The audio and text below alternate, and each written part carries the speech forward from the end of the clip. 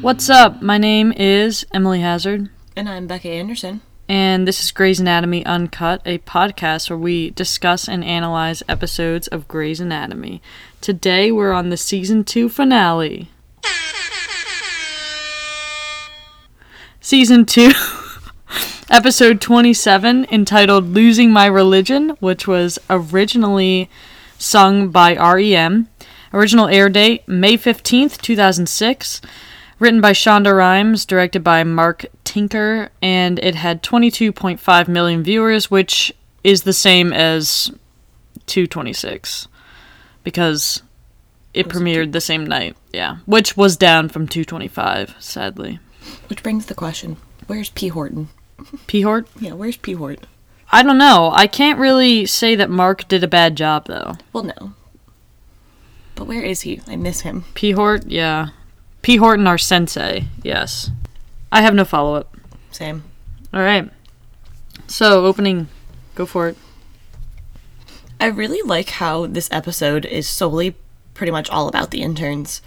We don't really have too much medicine or even, patients, because really the two patients that matter are Burke and Denny, who, are kind of almost like main characters of this. I mean, Burke is a main character, but basically main characters. And then Camille, who is solely there for the purpose of having a prom. She doesn't really matter. True. It's pretty much just a continuation of last episode because, it's a 2-part finale. This episode is such an emotional roller coaster. I feel like I cried so much. And just when I'd be like, all right, I'm done crying, something else would happen. I'd be like, damn it. Oh, it was crazy. Did you actually cry? Watching it this last time? As I didn't think I was going to, and then when Chasing Cars started, I was like... Deep breaths. It's keep it in, hold it together. But, yeah. Which, that being said, the closing sequence with the song Chasing Cars is quite honestly, I think, one of my favorite scenes or collection of scenes in any TV show or movie. The amount of emotion that the actors and actresses were able to do is amazing. Katherine Heigl kills this. Yeah. Mm-hmm. I cannot hear this song without thinking of Denny dying and just thinking about this whole thing. It's crazy. I know. And, I always wonder, do you think the people watching it in 2006, watching a moment that later became infamous and iconic, do you think it was iconic the first time they watched it in 2006? I don't know if iconic, but I feel like they had to understand the weight of this and be like, holy crap, that was... Yeah, this script is considerably shorter than most, 10 pages shorter. It's kind of interesting. I think that speaks to what every actor is able to do in between the lines of dialogue in this episode. Mm-hmm. And also, no Callie or Finn in last episode. Which is kind of follow-up that we should... Yeah, probably should have said that. But there was no Callie and Finn in last episode. So I feel like that's probably why it was so refreshing in a way, because it was going back to the Season 2 Episode 1 cast, Besides Erica Hahn. Well, yeah, Hahn for 2 scenes. Mm-hmm. But yeah, this is probably the most iconic episode of Grey's Anatomy, I would say. I feel like even casual fans or people that were just alive in 2006 probably know that, that shot of Izzy in the pink dress on the bed. Mm-hmm. I'm pretty sure everyone knew what that was and can tell you something about that episode. I feel like when, if you were talking about Grey's Anatomy, even to just a casual fan, there are maybe 3 episodes that I would bring up and they would know, and this would 100% be one of them. Yeah. Or and moments. The first few notes of Chasing Cars, the weight of that scene hits you like a ton of bricks. And that was the moment when I was like the whole rest of the episode, I was like, it's fine, I know what's coming, all this stuff. And it's those opening notes that you're just like, yeah, it gets you every time. Even though you know it's coming and you've heard the song 10 million times, it's something about those few opening notes from that guitar, and you're like, you picked the perfect song for this. Yeah. No other song could have tugged at the emotions. And like what? That. Because it starts playing right when Alex is talking to Izzy. The two characters that they chose, like the two actors that they chose to deliver those lines, like both of them did an amazing job. Yeah, we'll talk about that later. So this is an extended episode, but there was no commentary. And if there is, I looked like hell to try to find it, and I could not, so I apologize. But there are some extended scenes. Also, there's a lot of good stuff in the Gray Matter blog here. So we're going to be reading a lot of that, and it's written by Shonda. Awesome. So this is a quote from the Gray Matter blog. I named this episode Losing My Religion because, to me, that is what happens to each intern in this episode. Each intern lets go of things they've held on to all season. George lets go of loving Meredith. Christina lets go of her well-checked emotions. Izzy is forced to let go of her idealism, and that leads to her letting go of medicine. Alex lets go of his rage against Izzy, and Meredith just lets go. Which is so true. So well said. Yeah, I mean, it's, awesome. I've got nothing better to say than that. So there's no opening speech or closing speech. First episode did not have either.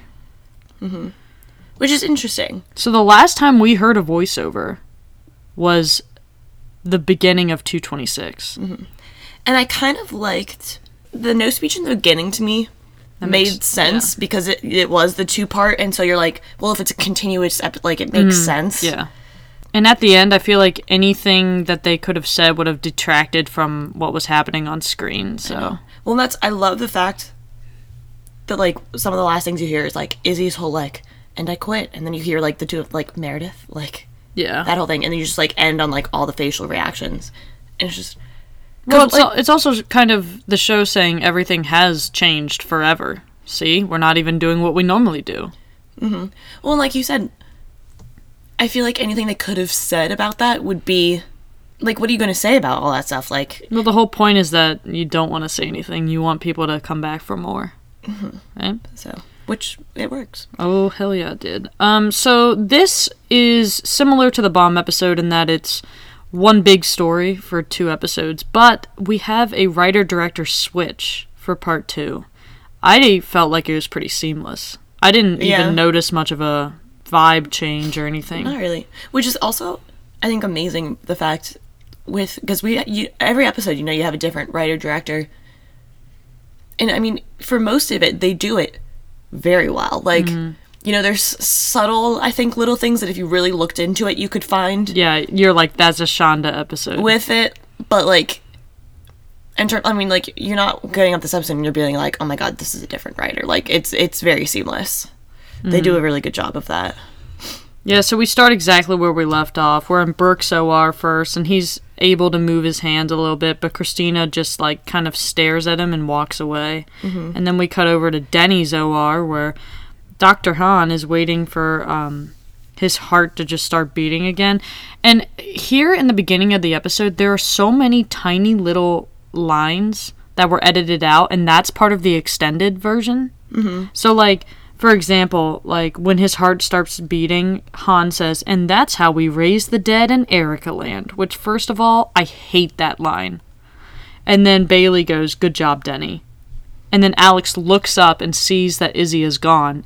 And then the normal episode, the normal stuff continues. I could have done without the Erica Land line because barf, but I didn't realize that Alex looking up at Izzy was extended, and I felt very strongly about that. I mean, I feel like you get the whole Erica Land, whatever. Like, it's like, oh my god, that's terrible. I love that little, like, part where he, like, Alex looks up and Izzy's gone. Yeah. Because it's these kind of almost little subtleties that they're showing, like, earlier in the episode that makes sense as to why he, like, comes to her aid, like, later. Because, like, he hates her, but he's still, like, looking up to see, like, if she's there and, like, checking on her. Yeah. Yeah.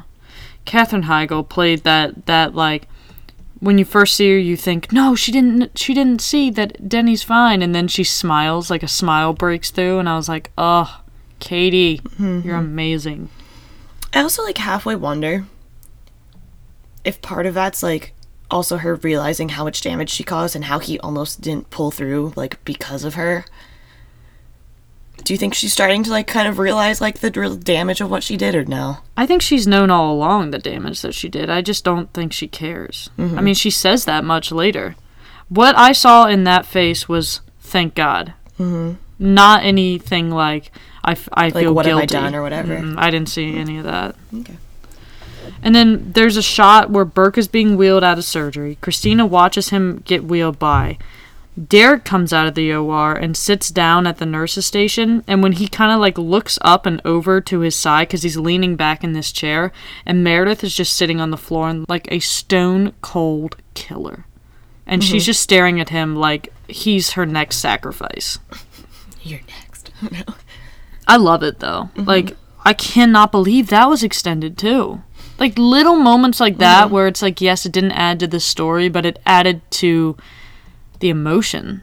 And that's, I think, what this episode does really well is, like you said in the beginning, like, the script is shorter, but because they had so many of these kind of scenes where it was just, you know, no one's saying anything, but it's like looks and all that stuff, but that is almost more effective than dialogue, I feel like, in some of the cases.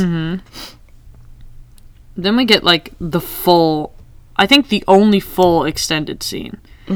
And this is what we were talking about last episode, how you said that, like, Camille's mother was never introduced. If you didn't watch the extended version, you're right. But I've always watched the extended version. I've never seen... So I was like, of course they do. They introduce her next episode. And that's what this scene is. Adele's sister is in town. I hate that woman. So now we get to put a face to the hated sister. Does she actually ever talk, though? I don't think... I don't know, because it starts with... No, it doesn't. She doesn't talk. With Addison and the chief. Yeah, I guess it's the whole scene is just Addison and the chief talking outside of Camille's hospital room. Do you want to read all this, or do you... Not really. It's literally just medical. I mean... It's basically, they're saying that... She's gonna die. Yeah. Like, that's honestly... Like, there's nothing else that's really important about this scene. Yeah. And then the chief goes, I'm going to go deal with this Denny Duquette situation. And Addison says, okay. Like, she knows what the heck that means. Are we actually saying Yes. that news in Seattle Grace travels that fast? Like, Yes. everyone has already heard about Denny, even though it happened probably, like, 4 hours ago. Whatever. You know for a fact that this has already been spread through the hospital. Like, this hospital is literally known for people talking about super private things in very public places very loudly. Like, Hashtag Addison. 100% everyone knows. Like, the chief was probably one of the last people to find out about this. Like, That's true. There's, like, people in the vents at this hospital, which... The news crews already probably... Thank God that somebody set it up, you know, way back in 109 and 207. That everyone talks about everything. Yeah, just saying. I mean, yeah, animals knew before the chief. Dogs knew before the chief. So, Eskimo speaking of the chief, we cut over to his office. Would you like to have an office that's mostly windows? I would hate that. Because I would feel like people are always looking in and see what I'm doing. Yeah. Especially because his desk, like, faces the only solid wall. So people could come up behind you. Yeah, that would be creepy. And, like, see what you're doing on your computer. That's... I don't like also, that. like, the decorations... in his office, like, what the hell is he going for? I don't know. Like he has, they like, went this all weird, out like, for these rhino decorations. thing on his desk that's, Yeah. like, arguably, like, massive. Like, why is it so big? Like, yeah, exactly. It's like this figurine, but, like, way bigger than a figurine. Like, probably, like, loaf of bread size? Yeah. Maybe even bigger. And then he has, like, a ton of the little, like, circle drawings. He has, like, a totem pole thing, like, behind him. He's got this creepy-ass mask Yeah. that's hanging on the wall. Yeah. I mean, what? He does have a really weird totem pole. I don't know. He's got some weird things. Also, I like the subtleties. Like, they're already kind of setting it up. Like, in this scene, you have 4 of the interns who are still in their scrubs, and then you have Izzy, who's in plain clothes. Yeah, and that is actually going to be called back to at the end of the episode. Yeah. Interesting. I just like this Alex. I didn't do anything. I'm totally innocent. Alex, what? I wasn't even there. He knows I wasn't there. What do you think? He doesn't know that? The guy's not mentally challenged. That's not the point. What about loyalty? We made an agreement. And the chief is just like, these people. But this is another example of Grey's Anatomy poking fun at this trope. This is another overdramatic moment, which could have just been super overdramatic and like, oh my god. But then Grey's Anatomy decided to poke fun at it. I also love how George like has to nudge Christina in order for her to like become like it kind of pauses. She's like, fine, I did it. And she's like, yeah, okay, fine, I did it. And the chief is just like, we all know you're lying, Christina. Like, stop. So Izzy almost admits it. And then Meredith is like, shut your mouth. And she goes, you have your suspicions, but you don't actually know. Meredith is like, shut up or I will murder you right here. Yeah. I'll throw you out this window. And even when Izzy starts to confess, they cover for her. I mean, like, how do you not love the loyalty? You feel the love, feeling the love. Well, it's also, they're all blatantly, like, lying to him. Yeah. Which is huge. Like, they're all just standing up to his authority and being like, you know what? Like, yeah, you're the boss of us, but, like, intern OTP all the way, man. And I love this. I love how they just get Camille as a patient. Because this is, I think, the quintessential example of, yes, this show is set in a hospital. Yes, they're doctors, and yes, they're excited about surgeries. And we like to watch when our characters are excited about something because that gets us excited. But that doesn't mean that the audience cares about the surgeries. The audience cares about how the patients affect the main characters. And this is the quintessential example. She is a very satisfying character that they never even get close to treating medically. And I love it. Yeah. You know? So then we get a short kind of extended thing, like they have a couple lines. George goes, wow, he didn't say we were fired. And then Christina, he might as well have. No surgeries. Meredith, that wasn't bad. We got off easy. Yeah, for now. You think this is over? George. And then George goes, I could really use a coma right now. A nice, long coma. And Christina, this is awesome. You know, there's only been 3 careers I've ever wanted. Ruler of my own planet, Wonder Woman, or a surgeon. And I don't see any invisible planes or extra countries lying around. And then it goes right back into the Izzy, I will go back and tell him it was me. And then, so it continues on with the episode. And Alec, like, there's another little part. Like, they just cut out one line of, like, a 2-line part where he goes, this is crap, I'm turning her in. What? You were the one that said we had to stand by Izzy, but now I get stuck catering to some VIP chick patient? I don't think so.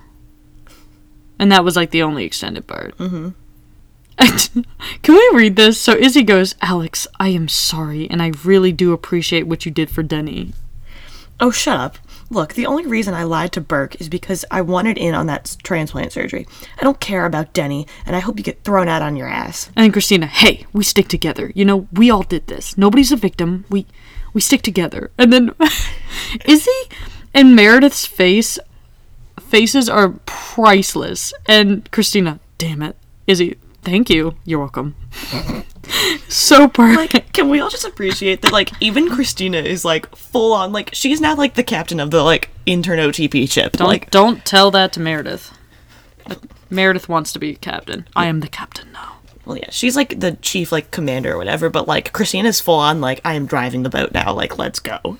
Exactly. So then Bailey rolls up with her bitches, Natalie and Claire flanking her. Like, they're literally, like, in a triad formation right now. And I'm sorry, but, like, Camille's 2 friends are still terrifying. I hate them. I love this idea, though. Like, the prom in the hospital. Yes. I'm so glad this was planned from the beginning of season 2. Girls, who exactly is Camille Travis? They're literally like, she's like, these are my bitches. Like, that's what this dialogue is. And girls, what does the chief of surgery's niece want exactly? Like a prom. Again, teenagers don't talk like this, but whatever. It's like, we need a theme.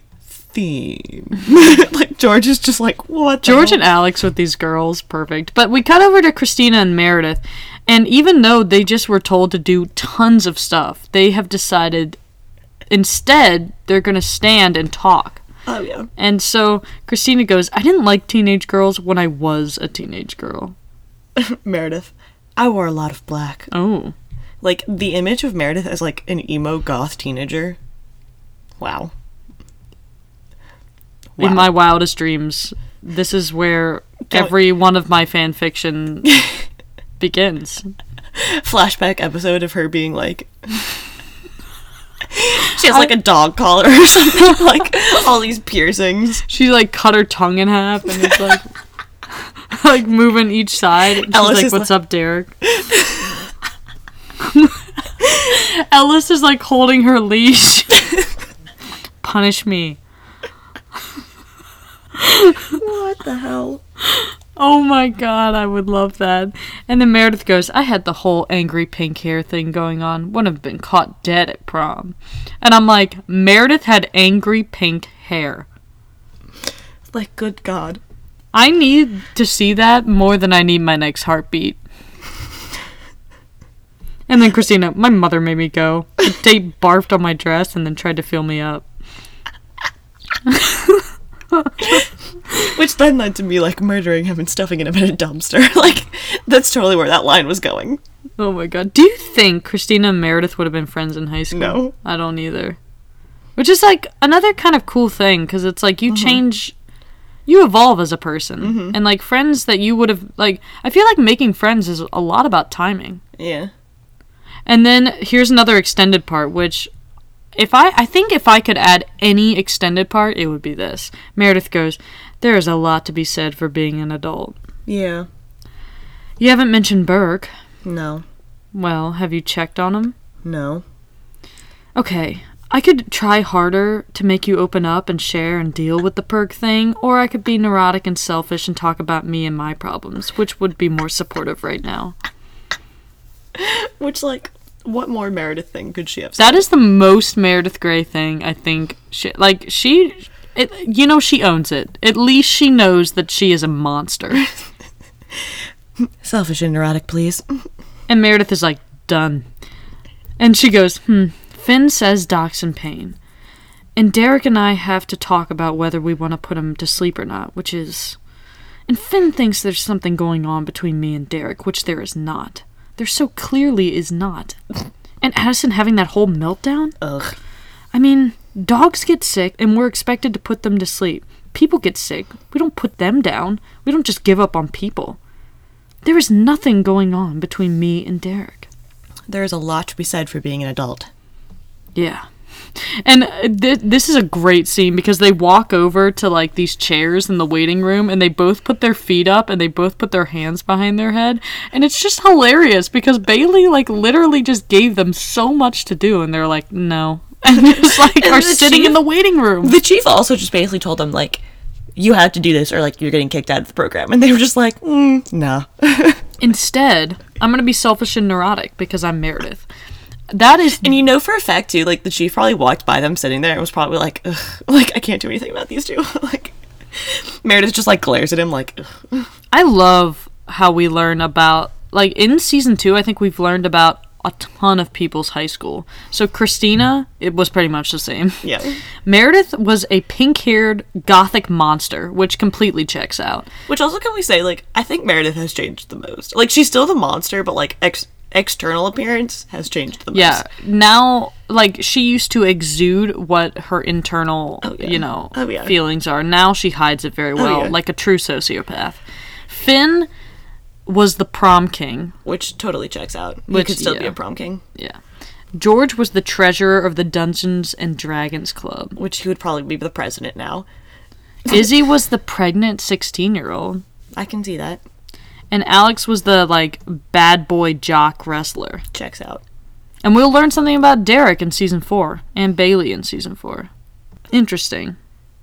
And also, you may have noticed, based on what I just said about those 5 interns, that their qualities resemble a somewhat very famous 80s movie, which we'll be talking about a little bit later. So the next scene, Izzy comes into Denny's room. Denny's sitting up, he just had surgery. And Izzy goes, this is extended actually. Izzy goes, "Is Bailey around?"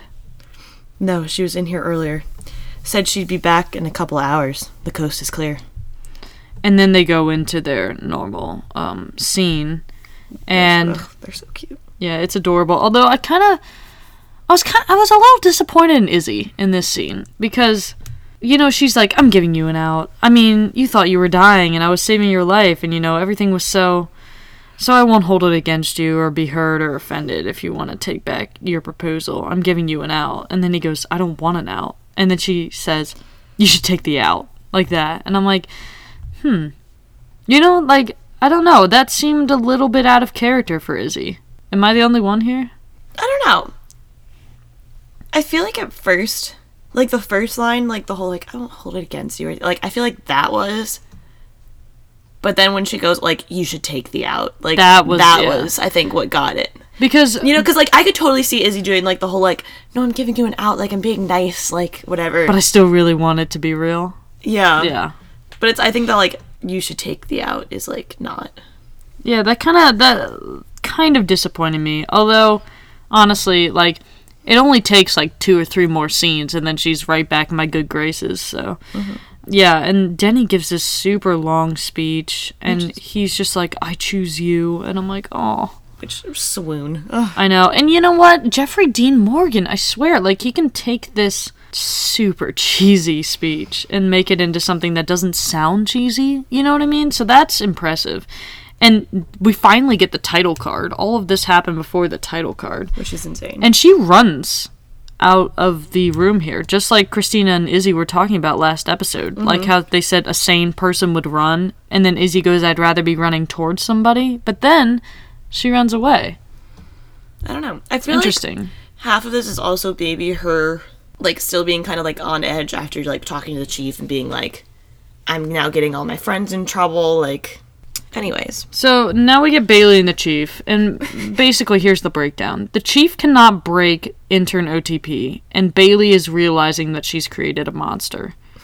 And Bailey's just kind of like, yeah, I know. I'm not going to help you. She's just like, they are an unbreakable, like, diamond. No saw can cut it. And then I just like, I will break them. And Bailey's like, okay. Yeah, she goes, all right. Like, and then...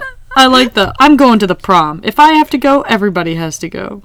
Everybody goes to the prom. Everybody. And she's like, what? I'm a grown woman. So now let's cut over to Natalie and Claire. Which is fine. I love the fact that, like, of all of the interns, like, there were 5 of them. And they were like, you know who should sit down with Natalie and Claire and come up with a theme? George and Alex. So that's the whole point. They picked the people that would be the Although, granted, could you imagine Meredith and Christina? That would be amazing. Meredith would do that thing where she channels the I don't give a shit about anybody but me face. In a way, I feel like they would be just as effective as George and Alex. Mm-hmm. But, like, realistically, like, when they're going through this scene, like, if Bailey was like, alright, now who should sit down with these girls to pick a theme? Izzy should have been number 1. I know, but I feel like she did it on purpose. Probably, like, Izzy and George would be, like, my top 2, I think. But I just love when Alex, like, starts moaning, are you having a seizure? Will that get me out of here? Fine, let's go with Seizure. Because Seizure beats the hell out of a 45-minute conversation about what color balloons we're gonna buy. For the love of God, you people need to get a life. And I love George. Chief sneeze.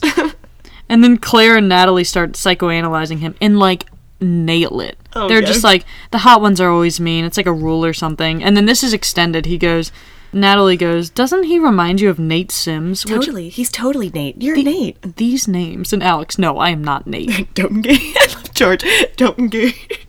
Nate broke up with Camille the first time she had cancer. And then Claire goes, that's the other thing about the hot ones. They're usually cowards, which, yep.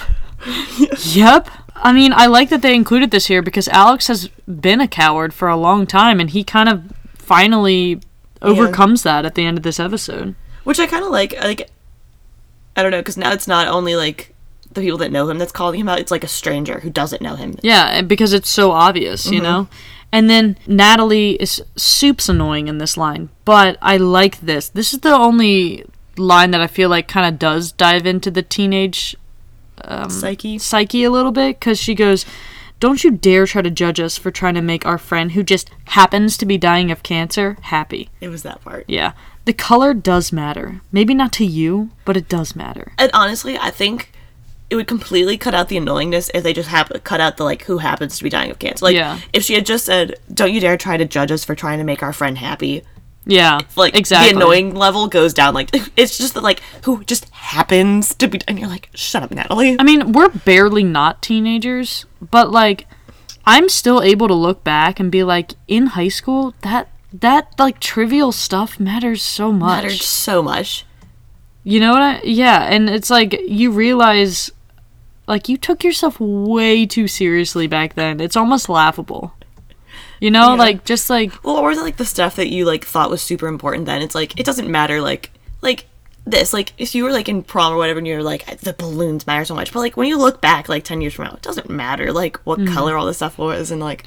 But that hit me, because there are some stuff that I took so seriously in high school, and now I look back on it, and I'm like, I should have just relaxed a little bit. And, like... Had more fun, yeah. Yeah. No regrets, yo. Oh, my God. Oh, my... This is probably my top Alex moment of, like, the show. Like, so I'm gonna read it. They walk up to Bailey. The problem is the colors and the balloons and the under the sea. No, it's Titanic. Hey, let's go with Tears in Heaven. No, it's too morbid. It should be pink. It should be red. It should be a freaking rainbow.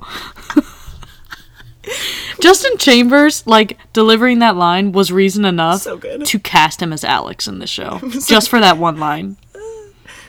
And then I love what he's saying is that we're very, very hopeful that you speak teenage girl, which also, I love how they go to Bailey, who's basically like the mother, instead of like again, Izzy. Like, that my first person. Well, Izzy doesn't give a shit. Like, her face when Natalie and Claire were talking were like, these bitches. I need to destroy them. Like, from what I know in season 4, though, Izzy does have some resentment towards those type of girls.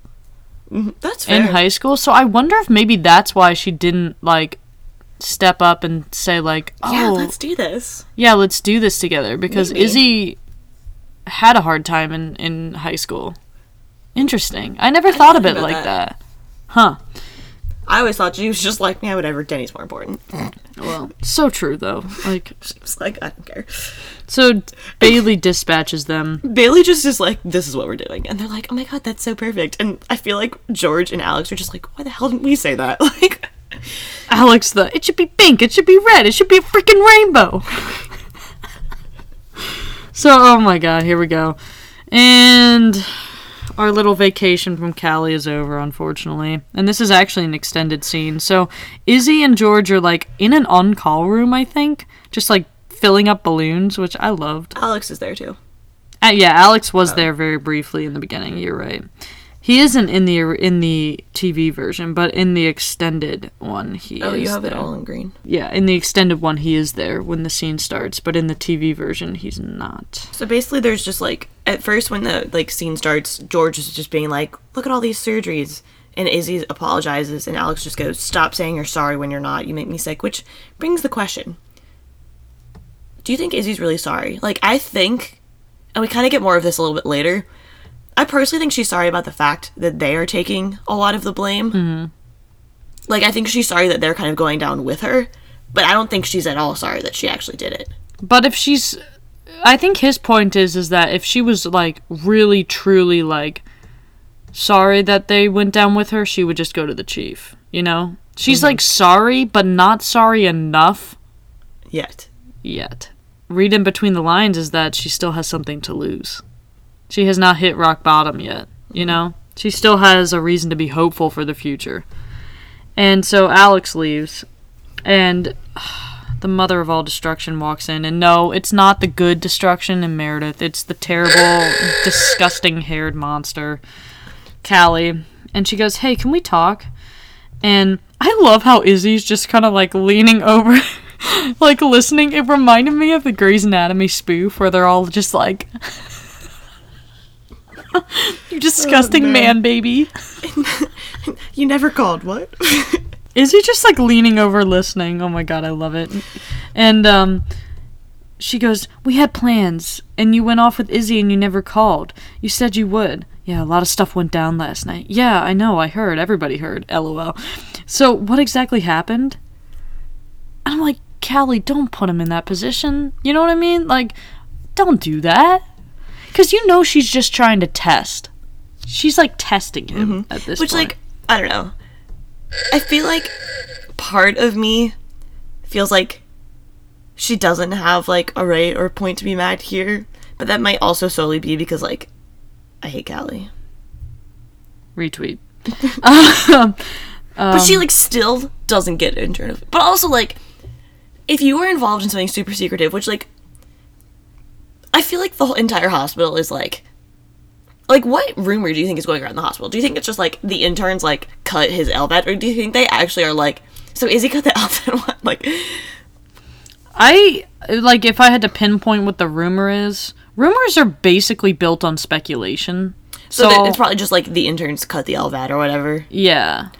And see, like, I feel like what he should have said at that has been, like, so what exactly happened? Like, his LVAD was cut. I don't know, like, that's what I would have said, and then she was like, well, by who? And he'd be like, well, I can't talk about that. I wouldn't have said anything. I would have done exactly what George did. And he said it gently and nicely. He goes, look, I can't talk about it. You know? Mm-hmm. And then she's like, I'm not going to tell George, it's me. And she's like, it's like, yeah, that's why she can't tell you, because you weren't in that room. But it's also, like, the more people you tell, the more chance it is, like, again, it's this hospital. The walls are probably listening and are probably going to tell someone. Well, and it's also, like, Callie takes this as him choosing Izzy over her, which it's not what's happening. That's, like, false equivalency here. He's choosing, like, his own safety. Like, this is more than just Izzy. And I think Callie has such a blind spot for Izzy that she can't, like, if Izzy's associated with it, it must be that Izzy's twisting him. Yeah. You know? And it's like, no. If Meredith did it, George would do the same thing. Debatably, if Christina did it, George would defend her. Debatably. Yeah.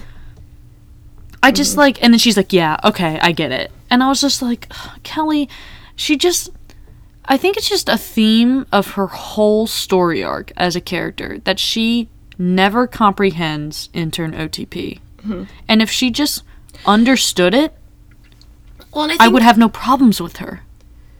And I think what you just said is why she doesn't get it is because I think whenever something happens that's, like, this intern OTP, she automatically, like, has that blinder of, like, Izzy's manipulating him and all this stuff. And it's not, no matter how many times he tries to convince her, like, that they're a family and that's why they're kind of doing this, I feel like she has this, like, automatic response to, like, when anything happens to George and whenever he can't tell her anything, it's all Izzy's fault and she's being this horrible person and blah, blah, whatever.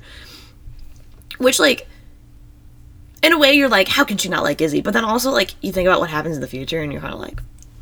Well, I mean, I can see how she could not like Izzy, but the problem is the way she goes about it. Like, there are two ways to deal with this situation. You can either be Callie and go up against Izzy, or you can try to, like, partner up with Izzy. Like, you know what I mean? It's like you're either against her or you're with her. And personally, like, if you take a shot at the queen, you best not miss, because Izzy will destroy you at your own game. Like, that's what's scary about Izzy, is that, like, you don't miss. You know what I mean? You start a fight with Izzy, I mean, and that's why I feel such a kinship to her.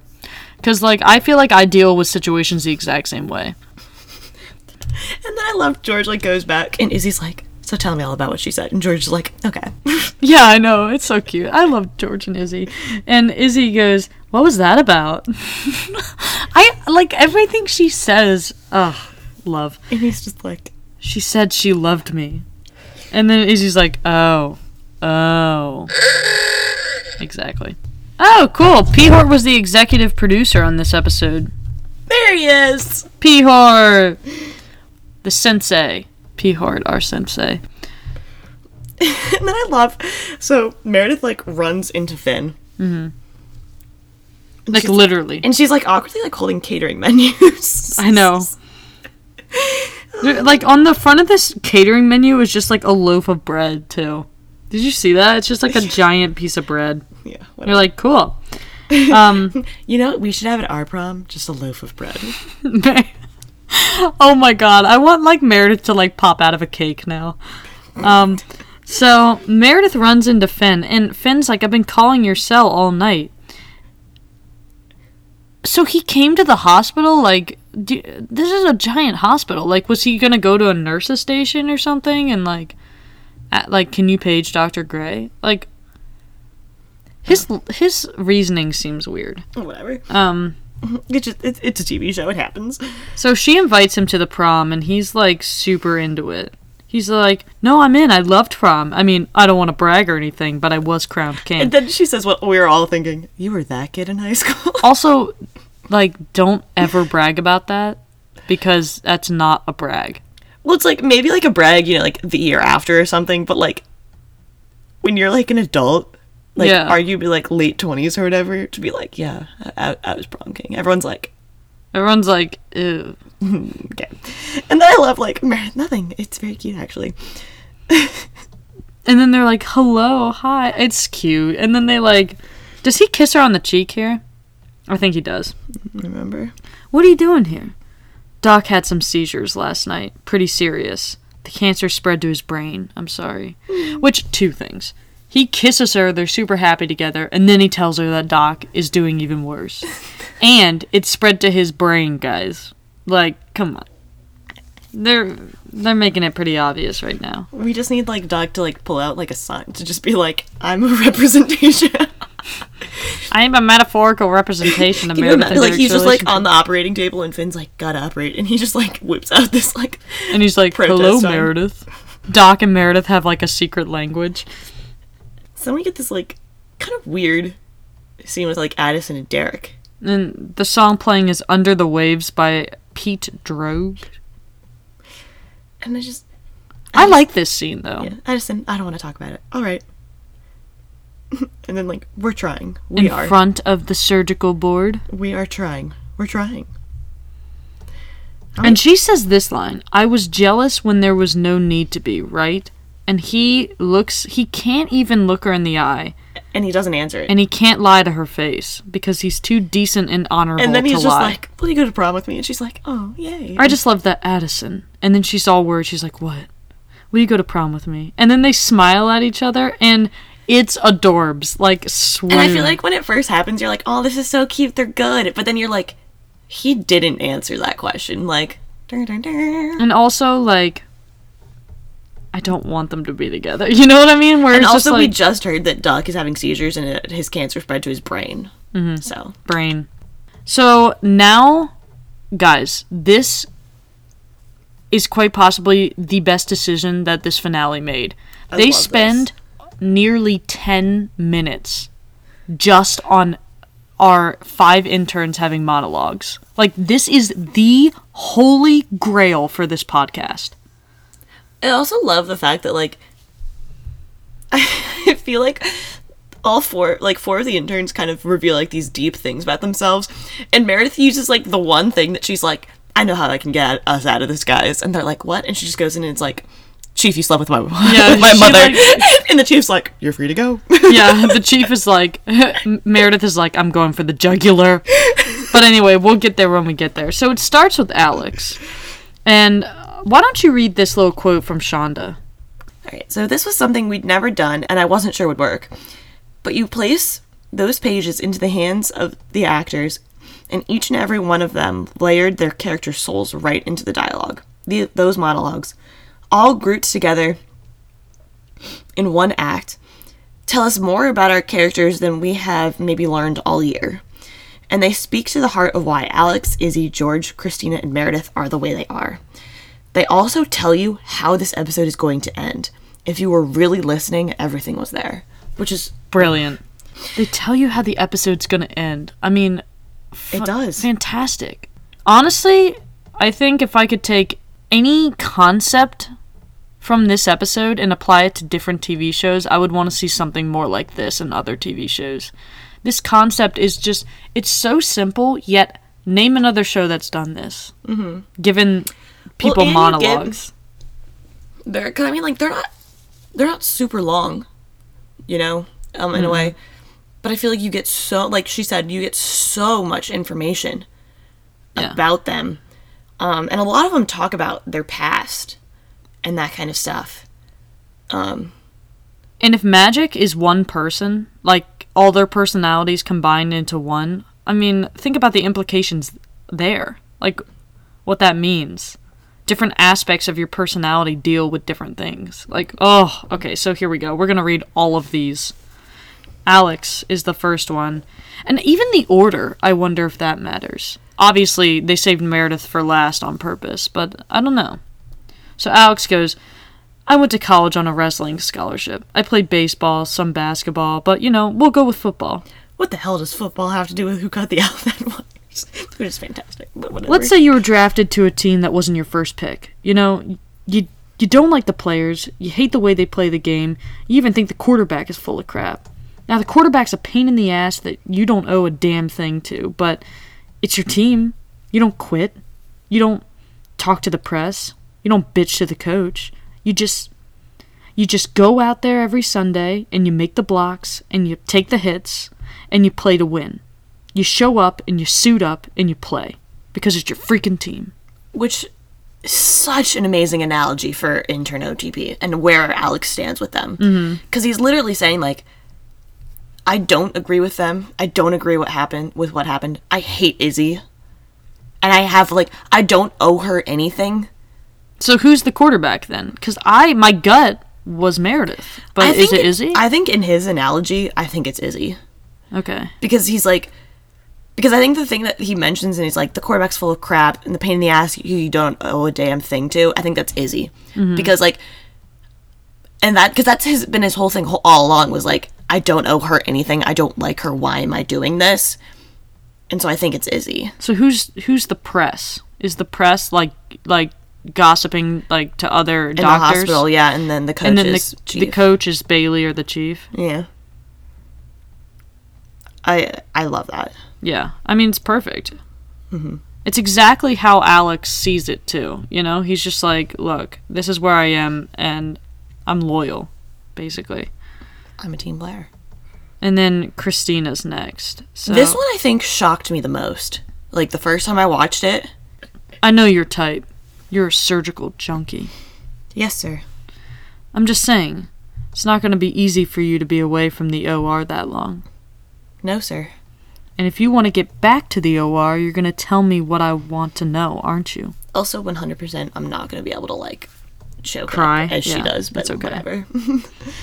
You're right. It's not easy for me to be away from the OR. It's not easy for me to sit in front of you, or any other authority figure for that matter, and not be able to give you the exact answer you want to hear. I'm the one with the answers. I've always been the one with the answers. But right now, sir, I don't have any. Dr. Yang. How do you keep your edge, sir? Because I watch you. And you've been doing this a long time. You're clean and you're focused. You are the job. Nothing gets to you. And the thing is, sir, I was like that until I got here. Until I actually started doing this job, and now everything is fuzzy. That's besides the point. No, see, sir, this is the point.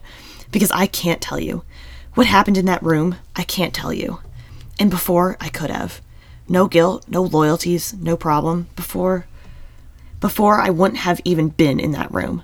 I wouldn't have gotten involved. I would have never frozen in surgery. And I would have told him what I thought he should do. I had an edge, sir. I had an edge, and I've lost it. And I need it. I need it back. So if you could just tell me how you keep yours and how not to be affected, I know I could be a great surgeon. So if you could just give me the answers, I would really appreciate it. You're excused, Dr. Yang. But you're excused. I'll tell you who cut the LVAD wires, sir, if you could just please. No, you won't. I don't want to know. Not from you. Yeah, I have the answers, but I can't tell them to you. I'm not going to be responsible for you becoming less human. And this is, like I said before, this is the monologue that surprised me the most. Why? I don't know, I feel like the rest of them are very, Alex talking about sports, you're kind of like, alright, I get that. Mm-hmm. Then Izzy talks about, I'm the pretty girl, yada yada, whatever. I do, just to interrupt you a little bit, I do love how these monologues, the chief is, trying to get down to business, and, he is getting a shitstorm from his bosses, and the interns are using this as, a little therapy session for themselves. They totally are. It's hilarious. She's just like, I would have told him what he wanted to know, and the chief is like, I don't care about your personal lives. Just help me. He's like, I'm so stressed out. I'm gonna get fired. But this is so much like a full circle moment to 201 when they talked about humanity and like keeping your edge and like how if you're a better surgeon, you're kind of less of a human, you know? But like when she goes, you know, you've kept your edge, you are the job, that's debatable though. I feel like perception is everything here. Like from the outside, maybe he looks like he has it together, but he doesn't. Mm-mm. And I think that's the whole point, is that nobody really has it together. Well, I think because we get some scenes with that later where you kind of realize that like he doesn't have it all together. Yeah. The one in particular I'm thinking is when like him and Bailey are kind of talking. Mm-hmm. And I think I like that. But like I was not expecting her to break down like this. Yeah. I know. And Sandra found a way to break down, but it's not like over dramatic. It's still very Christina. Like it's not like I'm looking at the screen and I'm like, whoa, that's out of character. Because it wasn't. Well, and it's totally her being like, I don't know, it's just like a very Christina thing to be like, I'm feeling emotions, Chief, and it's not right, and you need to fix me.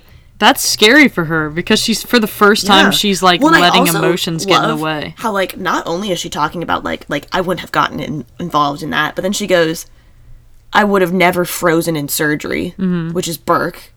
And the same thing of, like, I would have told him what I thought he should do, which is Burke. Her little heart is learning to love. And I like how she kind of brought that in. Mm-hmm. Yeah. Yeah, but, like, my favorite part of this is that's besides the point. And she goes, no, that is the point. The point is that I can't tell you. You know? Because I've changed so much. Because it's changed. Yeah, I have changed for these people. Which is interesting. I just thought of this because when we were talking about what they were like in high school, everyone else had kind of changed a little bit, you know? Yeah. Or whatever. But you said Christina's basically the same. And now she's being like, no, I've changed. And I've always seen this show as high school. I've always seen The Hospital as basically high school. Which I kind of like because, like, you know, like she's been the same person her whole life. But then she met these people that changed her and had an effect on her. And you're like, wow. In a way, she finally met the people that she belongs with. Her, you know, family. Oh, okay. So now we have Izzy. And I love this. She goes, I'm a pretty girl. What? And the Chief goes, what? That's how he says it. I'm not being arrogant. It's just kind of a fact. For a long time, I made a career from my looks, so I get it. I'm a pretty girl. And not from a certain angle way, in an obvious way. It's the blonde thing and the big boobs thing. Big boobs are key, obvious to pretty, if you know what I'm saying. Dr. Stevens. It's how men see me. I'm not a smart girl or an interesting girl. I'm a pretty girl. And the blonde and the boobs, it confuses guys into thinking that I'm someone I'm not. And I'm used to that. I'm used to watching them walk away when they realize. But then Denny goes and asks me to marry him. Is that why you cut the wires? He doesn't make me feel like a pretty girl. He makes me feel like me. I think he might know me. And so if I did cut the LVAD wire, and I'm not saying that I did, but if I did, then no, I don't feel guilty. And I know that I should, and I would if it were anybody else, but I can't feel anything but happy.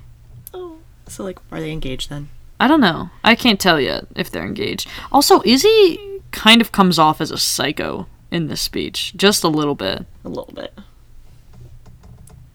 Yeah, like, She also basically tells him that she cut the LVAD. Yeah. I know. But I do like I feel like a highlight of this speech is when it seems like a full circle moment from what we were talking about back in season 1 with Hank, is that like Hank the Dick. Like Hank and Alex, she's the pretty girl, you know? Yeah. And Denny was the only one so far, hint wink, to see her as the smart girl or the interesting girl. Mm-hmm. Something besides just being the pretty girl. Yeah. See her for who she really is. And again, it's like we see this massive growth in Izzy because she's finally like, I got so used to it, this is what my life is, and then she realized I don't have to be the pretty girl. Mm-hmm. There are guys out there that want me I'm more than that. For more than that. And great growth, and I think that that's good for her self-esteem, you know? Mm-hmm. That wasn't the deepest one. No. But if I had to... Which I think... I don't know. I feel like we get more deep Izzy monologue. Not really monologue, but, like, we get more into, like, the deepness of that later. Season 3. Okay, so can you do the George one? George is next. George's haircut looks so good. Really? I like it. Oh my god. Okay, because I was gonna say... I think he has a little bit too much grease in his hair. It kind of looks like he's a Nazi. Like... I think he has a little bit too much grease in his hair. Yeah. Ugh. I don't like it. I think he looks cute. I like his season 3, like later season 3. When it's a little bit longer? Yeah. Well, yeah. I mean, it's still better than what he had. I mean, it looks better, but, like... It's definitely an improvement over the shaggy hair and then that horrible, awful haircut he gave himself. Oh my god. T.R. Knight actually buzzed his hair after Grey's was over, and he was like, finally, and he buzz cut his hair. And I actually like that, I think, better than this. Interesting. I don't know. Wow. I love George because I feel like automatically when you're like the chief, or like when Bailey was like, when the chief was talking to Bailey and he was like, I'm gonna break them, I feel like your first thought is he's gonna break George. And he did in 201 when he was a surgical sponge. But see, people are growing. He's not as easily breakable now. Mm-hmm. Because like everyone else, like, Izzy's not gonna break. Izzy's psychotic in that speech. Meredith just like doesn't give any shits. Meredith is like an unbreakable steel post. Like, she will not break. She also again, like, 100%, like, we've been talking about this for so long. If she ever wanted to get anything out of anything that had to happen, all she has to do is, Chief, you slept with my mother. And the chief would be like, go ahead. And he's just like, you make a good point. Now back to George. Are you gonna say anything, or... I'm not gonna break. I'm starting to get a little freaked out, but I'm not gonna break. It's not because I don't care. Because I do care what you think about me. I do care. I just can't tell you what you want to hear. Which seems to be a theme in my life right now. Again, he's just like, therapy session? Free therapy? And the chief is like, I don't care about your personal life. Well, I feel like George just saw this because, like, the chief thought that he was just like, I'm just going to stare at George. He's going to break. And George is just like, I need to talk about anything else besides what happened in this room. Oh my god, Callie told me. Like, yeah, he's just like, I have personal problems to talk about. And the chief is like, oh my god, these interns. Bailey, how are you doing this? Which just seems to be... Just because you can't say something doesn't mean you don't want to. You want to very much. You can be with a person and be happy with them and not love them. You can love someone and not want to be with them. You don't need to love someone to want them. But it's frustrating. You know, when your brain tells you what you want and what you actually want don't match up, it's exhausting. And, well, it's complicated. But that's life. And life sucks. There's a callback to that one last line in season 3 when he says, and life sucks. There's a callback, and I love it. I just realized it for the first time ever, and I will bring it up when they call back to it. So stick around, guys, for the pod. Yeah, I feel like any line to highlight in that entire thing is when your brain tells you what you want and what you actually want don't match up, it's exhausting. So what is his brain telling him he wants? I think his brain is telling him to go with Callie. Because logically, she makes sense. And logically, you're like, she likes me, she loves me. Why don't I want to be with someone who loves me? Mm-hmm. But is there any chance that what he's saying is that what he actually wants is Izzy/Meredith? I think so. Is that what that speech is implying? I think so. Because it's like you can be with a person and happy with them and not love them. Because I think he's happy with Callie, but I don't think he loves her. And you can love someone and not want to be with them. So does he love Meredith? I don't know. I think that, like, and you can love someone and not want to be with them. I think that was Izzy. Because he loves Izzy. Yeah. I mean, that's not an argument. There's no argument against it. He loves her. You don't have to love someone to want them. That's lust, George. Yes. So he's essentially saying... I think he lusts after Meredith. No, I think he lusts after Callie. but he truly loves Izzy/Meredith. Izzy? Because I don't think it's Meredith anymore. No, I think he's gotten over Meredith. So, okay, so Sandra said that these speeches tell you how the episode's going to end. So, in the end of this episode, he doesn't tell Callie he loves her, but he still kisses her, and that's the lust. But I think he does love Izzy. I think so. I think that's why he walks off with her in the end. And now the holy grail of all speeches. And I love how she's kind of like looking off in the distance at first, and then just kind of like looks back at him and is like, I'm about to destroy you. Yeah. She's just like, dance for me, my puppet. You don't even like, you got the screenshot of her looking off, and that's 100% what she looks like. She's just like, how do I begin this? And then she just like looks at him and is like, ah, yes. I feel like Meredith is Medusa, and it's almost like you don't want to look in her eyes because she will turn you to stone. You know what I'm saying? So why don't you be the chief? I've known you for a long time. I know your mother and father. LOL. Yeah, you do. And I know, beyond a shadow of a doubt, that you did not cut those Elvet wires. Meredith, I need you to tell me who did it. I've been going over this and over this in my head, trying to piece this together. And it was you. You were the reason my parents broke up. And it wasn't just an affair. She really loved you.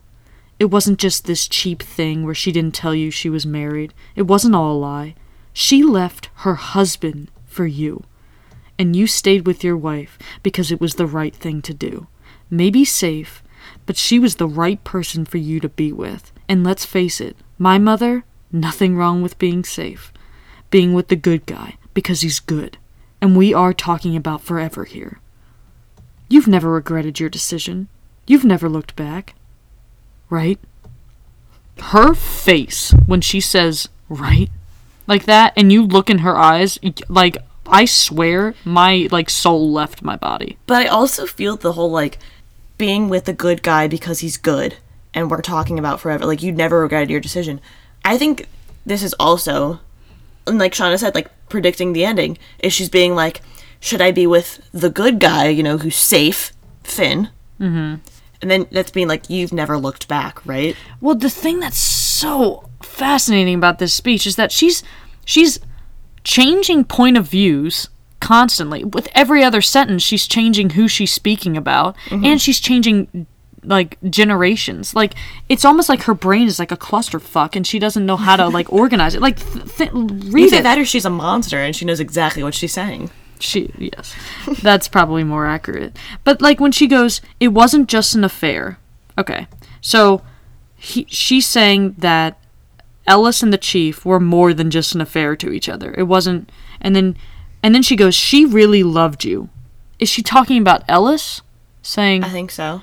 Okay, it wasn't just this cheap thing where she didn't tell you she was married. Derek. But using she pronouns. Exactly, because she's trying to relate it to the chief. She's trying to draw the parallels herself. It wasn't all a lie. So she is still operating under the assumption that it was all a lie. With Derek. That he never felt anything for her.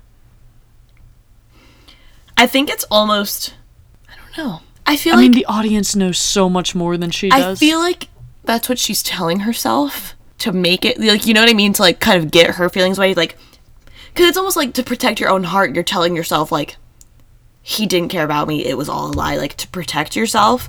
And so I'm almost wondering, like, because I feel, like, deep down, she has to know. I don't know how she wouldn't. The next line, she left her husband for you. Ellis? Well, yeah, she's saying that, like, but, like, in the, Meredith is trying to draw a parallel. So when she goes, she left her husband for you. Meredith didn't have a husband. So is Meredith basically saying, like, I put my heart out on the line for Derek? Is that what she's alluding and it's also, to? Like, I mean, like, she put everything out for him?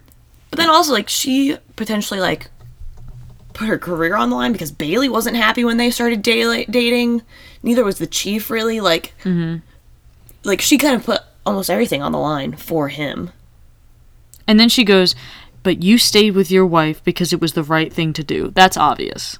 That's, you know, Derek staying with Addison out of obligation. Maybe safe, right? So that definitely was Derek's safe choice, instead of going with Meredith, who he had only known for 2 months. But she was, and then this is where she switches, but she was the right person for you to be with. Is she saying Ellis was the right person, or Adele? I don't know. That was the line that confused me as to who she was talking about. That's why I feel like Meredith's brain is so scattered in this moment that she's like speaking about 2 different she's, and she's speaking about herself at the same time, and it's just, and then she goes, and let's face it, my mother, nothing wrong with being safe. Which, so true. So true. Also, I feel like she's saying, let's face it, I'm so much like my mother. People have been shoving that down my throat that Derek probably sees me the exact same way that the chief saw Ellis. And that she was just too much of a, like, shit show to try to take on. Like, seriously, her self-esteem is so low right now that she's just like, I'm so messed up, and I'm so, like Finn said, scary and damaged, that's why Derek walked away from me. I think that's what she thinks. And then she shifts again, another, like, shift in her brain. She goes, being with the good guy because he's good. Finn. And we are talking about forever here. What? Like, what does that line imply? Like, this is not a decision that you can change easily?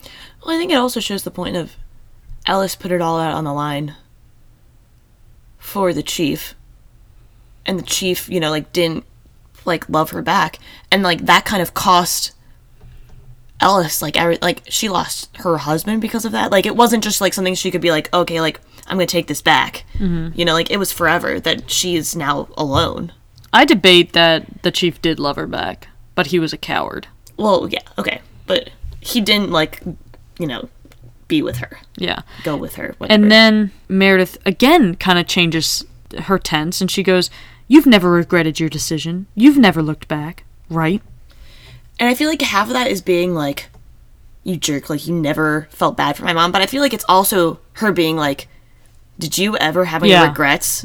Like, am I going to regret choosing Finn? See, that's not what I saw.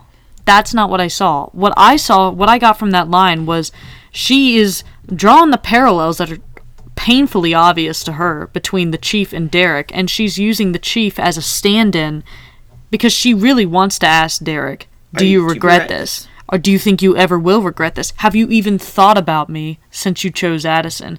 And because the chief is this represented, like, you know, this representation of Derek, she's using the chief to confront Derek because she can't confront Derek. It's interesting because there's so many different things, because what I got, it was because she was just talking about, like, being with the good guy, you've never regretted that. Like, did he ever regret choosing the better person? Well, that's what I just said that. Well, yeah, no, but I'm thinking, like, did the chief regret choosing the safer person? Like, will Meredith regret choosing the safer Finn? Like, that's what I thought about it. Yeah. So really, it's just, did you ever regret giving up the love of your life, basically? Or was Ellis ever really the love of your life? Because Meredith doesn't know that. Yeah. Interesting. Damn. Like, think about how long we just talked about that speech. Which, like, I think now that we've, obviously, like, they left Meredith for a reason. Oh my god. Because we got so much out of that. I mean, Shonda was right. We learned more about the characters in these speeches than we've learned in the entire show, debatably. I almost think the one that we, like, that arguably, like, left the most that we didn't really learn was Izzy's. Yeah. Which is interesting, but she kind of gets her moment later. It's coming later. Yeah. Which I feel like was kind of hinting at that, because we were kind of like, what? Like, because you got this huge reveal from, like, Meredith and, like, did you ever regret, like, all that stuff. Even you get a huge thing from George with the, like, your heart wanting something.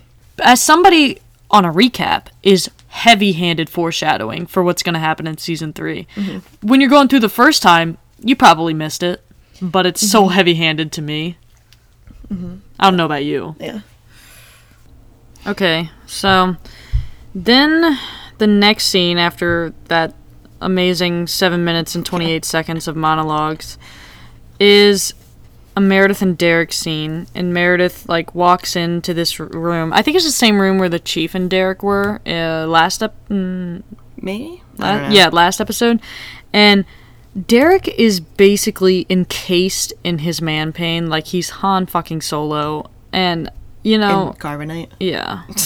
It's just wow. He really is, and it's just like Meredith is trying to be so like professional. Like Finn says, we need to make a decision about Doc, which is a valid. Like they need to make a decision. Good for Finn. Like, God, Derek, go smash your face through a wall. Yeah. Like he's so mean. Like, and she's like, can we please like do this without arguing? Fine. God. Like, and he goes like, whatever you want to do. And I do like this line. What if there's a chance he could get better? Because he's the relationship. He's not going to get better. You know that. Well, Finn thinks we should do it today, then. Yeah, and then this is extended. So I'll go over there, be there, is extended, and Derek goes, what time? Meredith, are you coming? He's my dog. And that's kind of like the whole extended part. Yeah. Which, like, I don't know. I feel like this was one of the extended parts that I'm like, I can see how they could cut that out. Like, yeah. You know, like some of the other ones I was like, oh my God, how could they cut this out? But this I'm like, all right, yeah. It doesn't like super add a lot. Yeah. So then we have Izzy running into Denny's room, and so Bailey is there, and she's basically like, you know, get away. If the Chief even sees you here, which it's kind of like Bailey protecting her child. I like it. Mm-hmm. And Denny, hold on, it's her turn. And then she goes, yes. My answer is yes. And this line is the cutest Jeffrey Dean Morgan line ever to exist. He goes, oh, now see, you're going to make my heart stop beating and it's brand new. And I'm so like, cute. Like, that's one of those lines where you just, like, you can't help but smile. And, I know. Like, even just reading it, I'm like... The shine in that man's eyes is, like... He's the only one that can even get close to touching what Patrick Dempsey can do with his eyes. And Bailey, I will call security on you. But this is important because, okay, Bailey says visiting hours isn't for another hour. And that's, like, important if we're thinking about the timeline of this episode. Because I believe that this scene implies that the rest of the episode takes place over 1 to 2 hours. Yeah. Shit goes downhill fast. Closer to the 2-hour mark. Yeah, maybe like 2.5. Well, even just, I think 2 hours, because, like, later Izzy implies that, like, it took her longer to get back. Like, she's like, I could have been here earlier or whatever. And so I feel like it might be closer to, like, maybe 2 hours-ish. But still, like, we're maybe halfway through the episode right now, and you're like, holy crap, the shit that goes down. Yeah, I know. Like, you thought shit went down 2 episodes ago in the last, like, whatever. No. I mean, this line kind of implies that visiting hours starts maybe at 7. Just based on what I know about later in the episode. And that Izzy was late to getting to him. So this scene that we just talked about probably took place at 5:30 or 6 o'clock. Makes sense.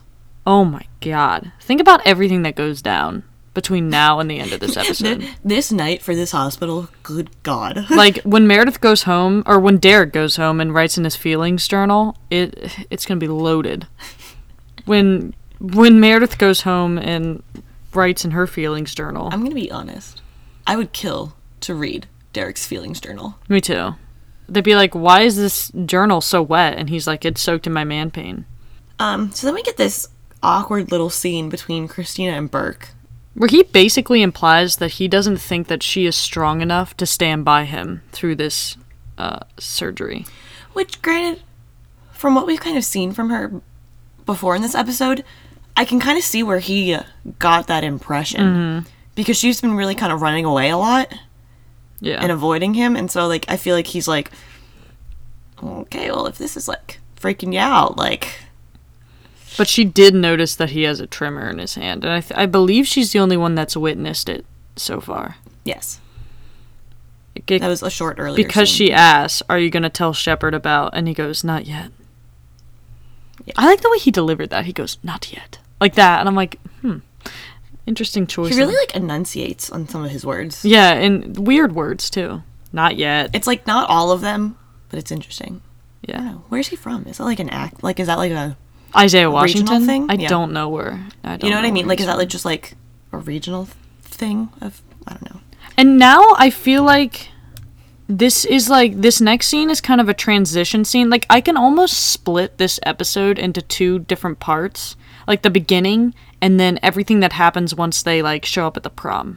You know what I mean? Mm-hmm. Like, in the daylight hours, and then in the nighttime hours. I feel like you could split this episode in half. And they tell almost, like, 2 different stories. It's kind of interesting. I can see that. So, this scene is, we're at Dr. Finn Dandruff's office, and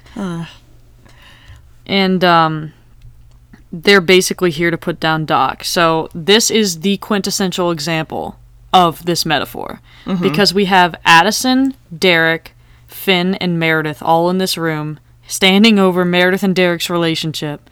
And we have Finn being the one who's saying, you need to sign these forms. Mm-hmm. Addison is the one that actually physically signs the forms. Yep. And Finn is the one that injects the poison. Think about that for a second.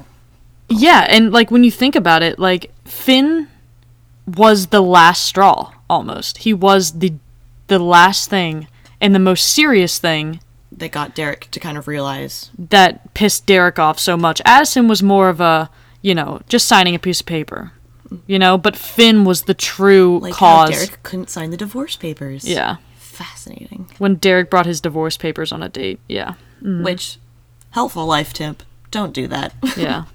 And Meredith, I don't know what this says. Like, that she's like, what do we do with his body?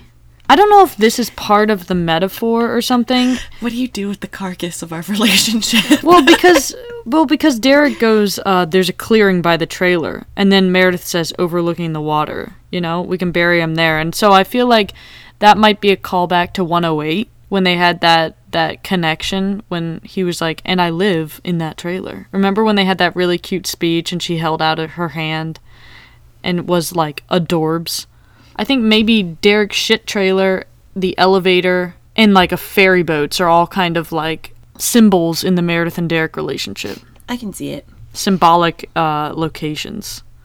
I think it's also supposed to be like this connection because both him and her are still like treasuring this like what used to be their relationship, yeah, or whatever, and it like still means something to, like I think that's supposed to be like, and the fact that when he goes like there's this clearing and like it's Meredith who's like, oh, I know exactly what you're talking about, and it's not Addison, because we're on the same page here. Yeah. And it's hilarious because the way that these two are looking at each other is kind of like, they're so in love with each other, and Addison's just like, that sounds nice, and you know, like, and it's almost like, Addison, get out of this Meredith and Derek scene, you know? Addison's just like, I'm still here, guys. Yeah, she's third wheeling, and she's married to him, but she is the third wheel. It's hilarious. Yeah. And then, like, literally, Doc dies while they're essentially, like, holding hands. It's so cute. And, yeah, and then Dr. Finn Dandruff says, I'm sorry for your loss. And Meredith, yeah, you know, the thing is, he wasn't really my dog for that long. He's more Derek's dog. Meredith, he was a good dog. He was. They're so cute. So, like, I see, like, how there seems to be all hope is lost for Meredith and Derek in this moment. And then it's almost like a new story begins. You know, like, okay, so Izzy just accepted the proposal from Denny. Meredith and Derek seem to be finally over. Like, 100% completely over. Done. Yeah. It seems to be like there is a end right here, and then the prom begins. You know? It seems the prom is almost like its own entity. Exactly. Like, the amount of stuff that happens at the prom is insane. This is basically what our prom was like, right? Anyway. Becca? Then we get a complete 180 and get another classic song from Dressy Bessie. The OG of Grey's Anatomy. Called Side 2. By Dressy Bessie, yeah. Nothing brings me out of a sad scene like a bop from Dressy Bessie. So then Shonda has this to say. I've wanted this prom since the beginning of the season. We'd been planning for it and obsessing about it. These interns and their lives remind me so much of high school in all the best ways. I hope you've noticed that. Oh, yeah. I hope you got the breakfast club of it all when they gave their speeches to the chief. Because I'm an 80s girl and I need my prom. I got the Breakfast Club vibe. Especially when they were talking about, like when you gave, like, the rundown about who they all were in high school. It was like, I got that. Well, okay, so who's the bad boy? Is that supposed to be Alex? Because there's the jock and the bad boy. I think the bad boy is supposed to be Meredith. I think so, too. Meredith is supposed to be... What was that guy's name? I can't even remember. The criminal was John Bender. The criminal, Meredith. Got it. John Bender. The princess is Izzy. That was Claire. Okay. When you get to the other ones. Okay. The athlete, that's Alex. So that was right. Andrew. The brain, Christina. And then the last Is George the freak? The basket case. See, that's why I was wondering, because maybe Izzy's the basket case. Because remember when I said she came off as kind of a psycho in that chief speech? Maybe. Because I thought George was 100% the nerd being the Dungeons and Dragons.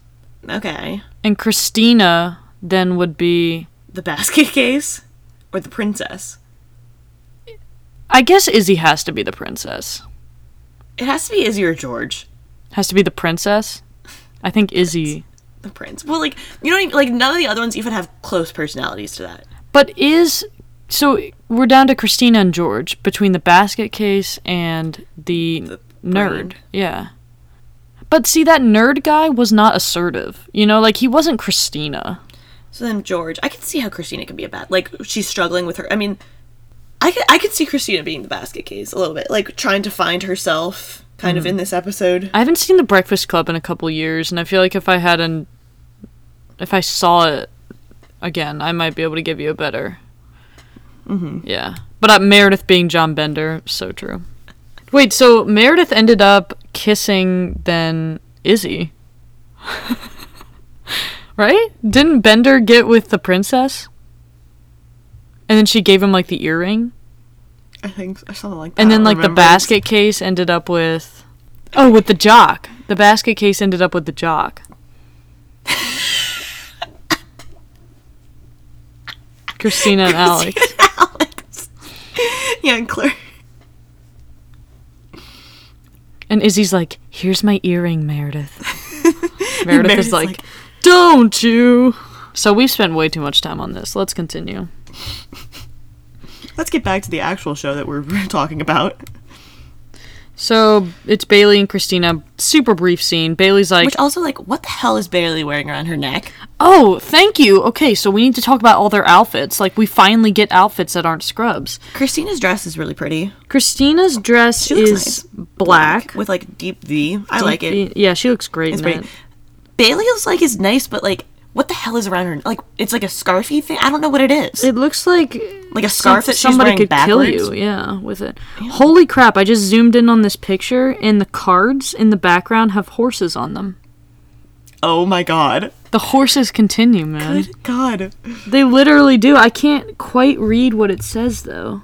It says something 2006. It must be the name of the high school. That must be their mascot, is the horses. Okay, but still, like, the horse returns.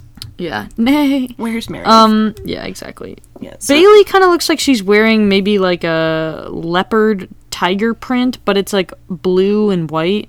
I thought it was flowers. Do you like it? Like floweries? I don't... It's okay.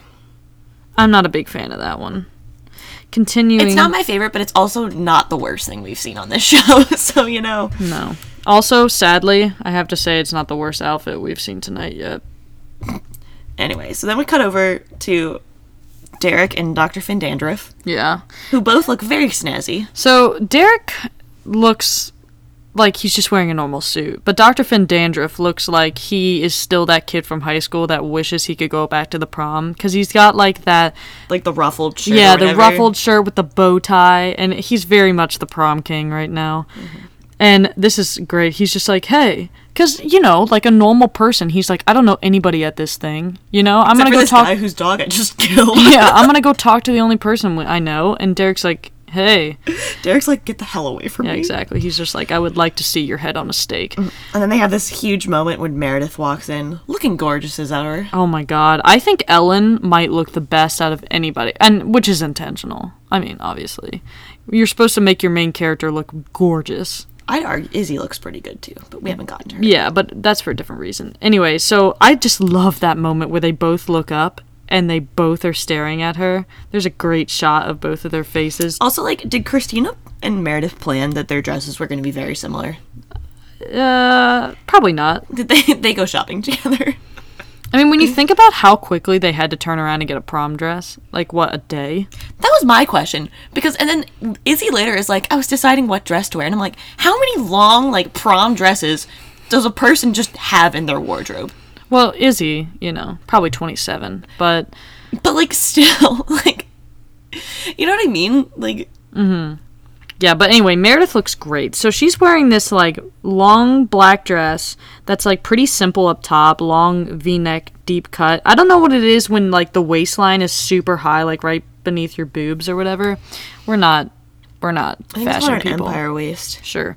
And she's got, like, I like the thick, like, sleeveless. Sleeves. Yeah, I like that. Mm-hmm. And with some sparkles there at the bottom, she's looking fantastic. And both of them realize this. Both of them realize it, and Derek is just staring, like, and it begins here, and it does not end. Because I think Derek is like, damn, this girl is gorgeous. And she watches as Finn greets her, and super jealous. And then, like, Addison, like, very, like, casually walks up after that. Like, obviously, like, Meredith has this huge entrance, and then Addison's just like, oh, hey, guys. Exactly. And here, I wanted to ask you this. Do you think the show, on purpose, Kate Walsh can't look bad in anything, but the red dress with her red hair... I'm trying to find a picture of what she really looks like. Doesn't work. And I have to wonder if they did that, if they intentionally made Meredith look gorgeous and intentionally tried to make... Walsh? I wonder. I think it was, because they're trying to make Meredith look so desirable and make it be like... I mean, that's why they gave her that entrance. Yeah, exactly. Everything's on purpose, guys. Like, you have to, like, dive into this. Everything is on purpose. And they start talking about this, and, like... Addison went to prom with somebody named Skippy Gold. Wow. Which, like, I'm sorry, but the names, like, the main character names are fine. But all the, like, supporting character names that they have come up with, especially this season, like, can we just... Nate Sims. Like, we had Sav and Weiss earlier in this Barf. season. Now we have Skippy Gold. We had Eugene Foote. Who is coming up with these names? Mauer. Like, what are these names? Tell him what you ate. And then Derek goes, I hated Star Wars. How dare you? And Addison goes, thank God. This is terrible. It's bad. And that's an extended part where they're talking about the punch. And Derek the whole time is just staring at Meredith. And it's like... So obviously, It's so obvious, but, like, I think every single Meredith and Derek shipper, their heart is beating because they know. They're looking at the clock, and they're like, we've got 15 minutes left in this episode. Shit is about to go down. What are these two monsters about to do? Yeah, here we go. They burned down the hospital. So, Colors by Amos Lee starts playing. And there's this little scene between the Chief and Camille, and... the only part I really want to read is when Camille goes, he loves me. I've been loved. Mm-hmm. And that's something everybody should have at least once in their life. Later. Well, Shonda says that that's a very important line that you put in there. So then we get the... Yeah. Callie Chate Torres. Is that her new name? Yeah. Mm. Then she has this line. I'm wearing a dress. I have on heels. I shaved my legs. I'm going to the prom. Her hair... Like, obviously she spent way too much time shaving her legs because her hair is atrocious. Her hair looks like an electrified mop. Like, it looks like a lightning storm. Oh my god, it mop. does. Wow. It's monstrous. Like, I know we talk about it far too much, but this one... It looks like she took her normal, like, greased hair and was like, you know what I should do for this prom for a new look? I should rub a balloon on it, make it staticky. And then add more grease. Yeah, like, that's what she did. Like, the one screenshot you got of her, where she's, like, yelling at George, she looks like a crazed woman. She looks like she just broke out of the mental asylum. And not in a charming Meredith way. It's just, like, George, like, he can't win. Like, you know what I mean? Like, Callie is so needy. Like, at this point, I'm like, George, what does it say about you that you're staying with this chick? Like, you said you didn't want to go. And she goes, no, I said I didn't want to go with you. And I'm like, fuck you, Callie. Which, like, but also, like, she has a point. But anyway, I didn't want to go with you. I didn't say I wasn't going. Like, that's what I would say. But she does kind of bring up a good point here. She goes, I said I love you. I said it. I said it out loud to your face. And ever since, I've never said that to a guy before. Never. And now I'm just this idiot who says I love you and gets avoided. Which, she has a point. George has been avoiding her like the plague. Yeah. Which, like, granted was because, you know, he had to help bring Denny back to life after Izzy murdered him. But... But then George makes a good point because she goes, are you going to say it back? And he goes, no. And she goes, I'm humiliated. I'm like, good for you. But, you know, and George is just like, look, if I say it back right now, you'll know I'm just saying it because you said it to me. And he goes, when I say I love you, I want to mean it. You just have to give me some time to mean it. And I'm like, that's I like true. that. Yeah. I would feel very validated by that, I think. You know? Mm-hmm. Especially because they haven't been dating for that long. Yeah. It hasn't really been that long. Well, and realistically, I feel like it took until almost last episode for George to fully get over Meredith. Yeah, I know. I mean, he's still working through some stuff. Yeah. And so, I mean, I think he should have said that sooner to Callie, because he did kind of like, she was like, I love you. And then he was like, ooh, gotta go. But keep in mind that everything that happened since she said I love you, it's been like maybe a day. Yeah. Like, because remember, it was the previous evening yeah. that she said that to him. Yeah. So, but, you know. Anyway. And she goes, I hate that I'm so into you, which makes 3 of us. Mm-hmm. And so can you read this? Yeah, so then, this is from the Grey Matter blog. Callie, strange and odd and dark as she is his chance. His chance to be happy again. Give the woman the benefit of the doubt. She's flawed and she pees in front of other people. Ugh. And she likes to crack bones. But guys... she loves George. She loves George. That recommends her to the highest place of cool girl in my book, which, like, no. Because she's the only one who sees George for George. Debatable. Questionable. Determined not to be that girl she was in high school. Which, like, who was she in high school? Because she's always like, I was this person in high school. And we're like, but who were you? Where were you in the Breakfast Club? She wasn't there. You want to know why? Because she's not intern OTP. When Shonda wrote, because she's the only one who sees George for George. That's not true. No. I disagree with that wholeheartedly. I think Izzy does. I think Meredith is starting to. I think ever since Meredith and George had their thing in 218, she has. I think that completely opened her eyes. Mm-hmm. And I think that since that episode, she has seen George for George. Mm-hmm. Yeah. I fight against that. I feel like the problem with Callie, like you said, I get why she was added, you know, and, like, I understand kind of, like, what her character is, like, supposed to do with, like, the storyline and all that stuff, but I feel like there was a point when, like, the writers, directors, whatever, were like, hey, we should make this person a main character, and then tried to, like, kind of, like, shove her in, and it's like, she's not, though. Mm-hmm. And I feel like right now, I'm more accepting of it because I get what the show's trying to do with her. I think it's later that I'm like, why is she still, like, why are they focusing on her? And, like, all this stuff. Like, that's when I feel like I have a problem with it. What I have a problem with now is that she's just really whiny and it annoys me. Even, like, in that thing when Shonda was explaining Callie, she calls her, like, strange and odd. And I feel like, to an extent, I feel like that's what the show is going for, with someone who is completely different from the main 3 other, you know, the other 3, like, women that we have, and someone who is kind of weird, because I feel like we're not really supposed to be like, yay, Callie, let's let her, like, how we were kind of with Addison at first. But I think the problem is that they're like, she's this weird person, but, like, you're also supposed to feel bad for her, and it's like, but I don't. And but she uses that as a crutch. Yes. She's like, I'm so weird and people bully me. You're right. We do. It's because like, we hate you. Yeah, exactly. Because whereas, like, Addison was like, yes, I am Satan. Hello. Yeah, you have to embrace it, you know? Like, I feel like Callie just lacks basic confidence, and that annoys me. Here we go, guys. From this to the end. Last push. Destination... we have 40 pages left. Destination Vertical by Masha Curella. Wow. Which, again, like... Masha. The names. Dressy Bessie. Oof. Yeah. So we're back at the prom. Derek is dancing with Addison, like, watching Meredith, and it is, like, I can't believe I didn't notice it until this time, but he's literally, like, 5 feet from Meredith, and he's just, like, staring at her, and I'm imagining that, like, all night, like, Addison and Derek started on the other side of the dance floor, and he's just been, like, migrating closer and closer to Meredith until he's, like, literally 3 feet from her face. It's like, hey, what's up? Awkwardly close. Like, how does no one else notice this? I know. It's so Derek, funny. This is weird behavior. This is almost as bad as you almost running her over in the parking lot. Dr. Findandriff. He's, like, trying to flirt with Meredith. Whatever, it's cute. I think it works, yeah. And then Meredith goes, well, if you keep it up, you might get lucky. LOL. And she goes, you've been a very patient man. I appreciate that. You've been a very good boy.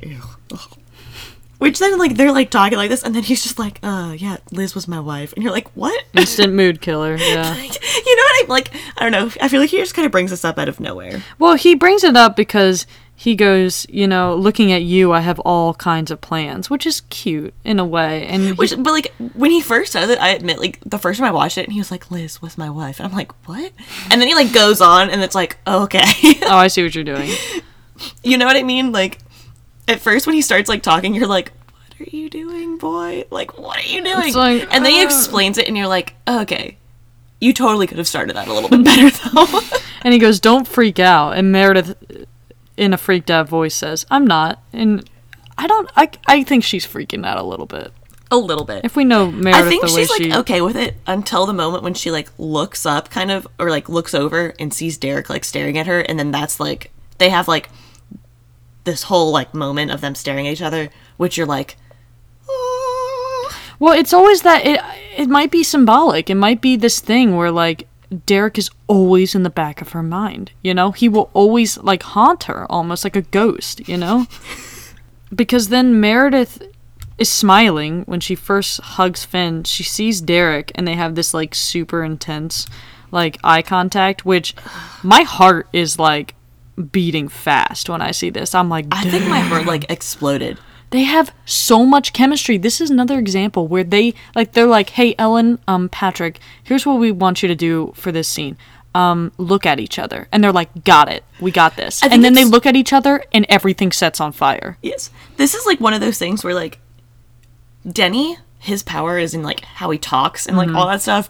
The two of them, they're and same with, like Izzy and Denny is all, like, what they say to each other and their cute little, like, yeah. Meredith and Derek is, like, the stares. And theirs is, like, I swoon for, like, Izzy and Denny. My heart explodes. Like, yeah, like, I am dead. This is hot.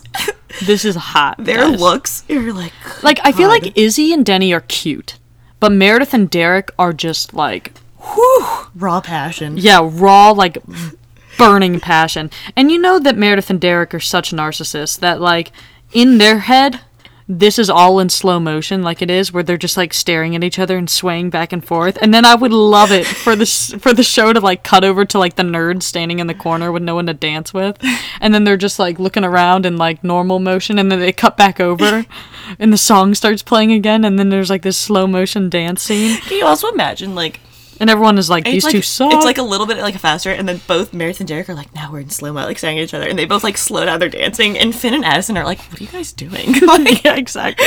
These narcissists. Did you just go into slow-mo?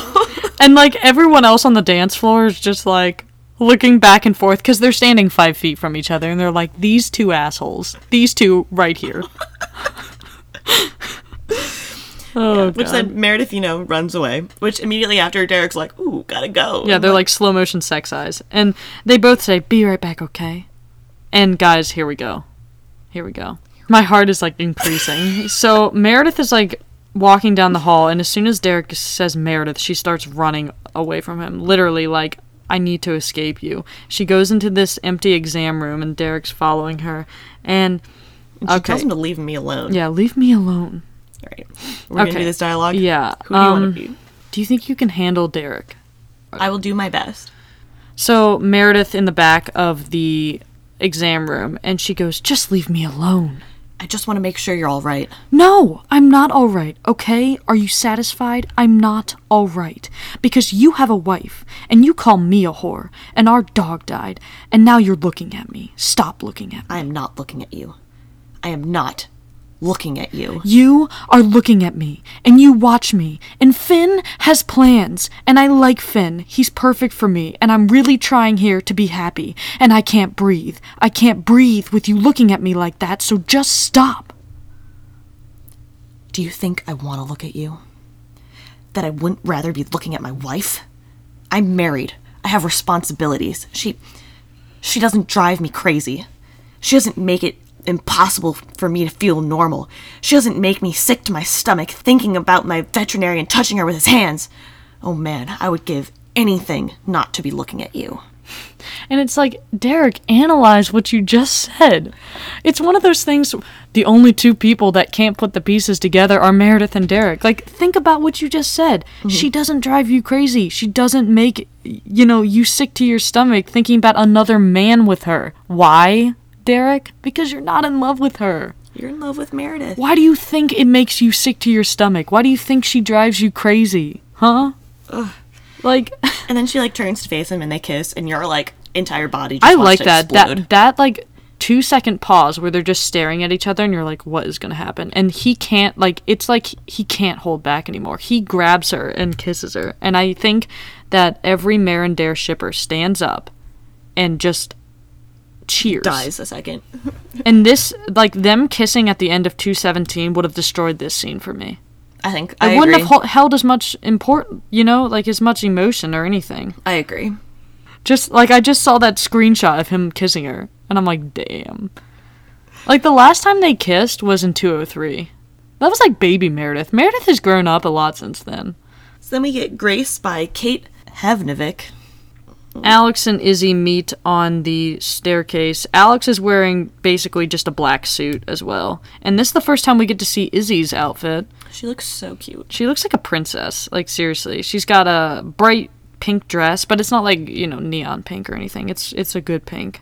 Again, who just has that in their closet? Anyway. Izzy Stevens. Anyway. And these kind of silvery strapless heels. I don't know how to describe that. Whatever. Anyway, moving on. And then she just goes, yeah, I'm going to see Denny. Whatever. Yeah. So we cut to Denny in his bed, smiling. And guys, remember that Denny is a representation of Addison and Derek's marriage. So then we cut back to Meredith and Derek in the exam room, and they're slow motion banging. Right? Basically. They're slow motion having sex right now. This is hot, man. And there's an extended version of this that I'm like, oh my god. They're doing this thing where they're exchanging souls with open mouth kissing. Exchanging souls? There's so much open mouth. They're Dementors just swapping souls with each other. And they're making out they know that they're the hottest thing that's ever happened at this hospital. Those people where they're just yeah. That's how they're making out right now. Anywho. Oh, man. There's a shot of him taking her panties off. Which actually, if you watch an interview with Ellen DeGeneres asked Ellen Pompeo how she did that scene, and she goes, well, actually, I was wearing 2 pairs of panties. So Patrick Dempsey took off the first pair, and then the other pair was still on. I was like, that's actually pretty, That's fantastic. That's pretty smart. Anyway. So we quickly cut back to Denny's room, and he, grips his chest. And there's a lot of close cuts of Meredith and Derek just, fully... Going at it. Yeah, and they look like they're so in love with each other. Ugh. Yeah, and we get a shot of Izzy in the elevator. I like how the flat line on the monitor continued into the tile line on the outside of the elevator. Did you ever notice that?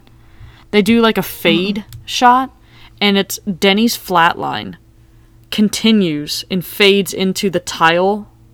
Oh, the metal bar, whatever. No, the tile on the outside of the elevator. You can't see it in the shot. Oh, there's okay. Tile on the outside of the elevator, and it just fades into that tile. And I was like, wow, that's great editing.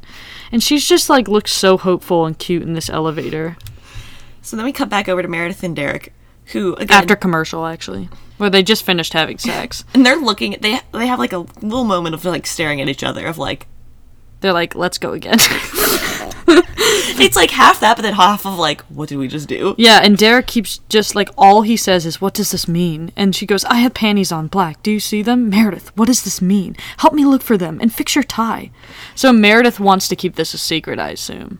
I think Meredith just like doesn't know what to say, and she's just like, I need to get out of here. Yeah, exactly. Meredith, what does this mean? He's basically asking this for the audience because we're all like, what does this mean? Yeah, we're all just standing here like... And then, paging Dr. Cockblock, Callie Chate Torres walks into, like, this door and finds them like this. And she goes, the nurse told me I have to come. It's Izzy. And I love this, whereas, like, Meredith starts, like, coming with her. No panties on, by the way. She finishes the rest of this episode with no panties on. And, completely commando. Yeah, Meredith's gone commando. Just keep that in mind. All of the other lines she says in the rest of this episode, she's commando. Yeah, keep that in mind, guys. She's not wearing underwear. Anyway, so then Callie's like, wait, let me fix your dress. And it's just kind of like this almost pathetic scene where she's like, I have to let Callie fix my dress. You know what I mean? But it's also like kind of cute where Callie's like, I'll try to look out for you. Yeah. And then she gives this like nasty look to Derek, which... I don't know. I don't mind it. Because I feel like Christina would have given him a weird look, too, if it was, like, her that had caught them. I mean, it's not the problem. It's not that the look isn't deserved.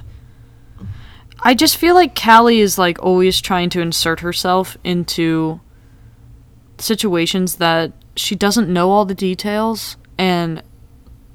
So you wouldn't be, like, you... And, like, suddenly she's on Meredith's side, even though she hated her, like, an episode ago. You know, I'm just kind of like, if I was in this situation...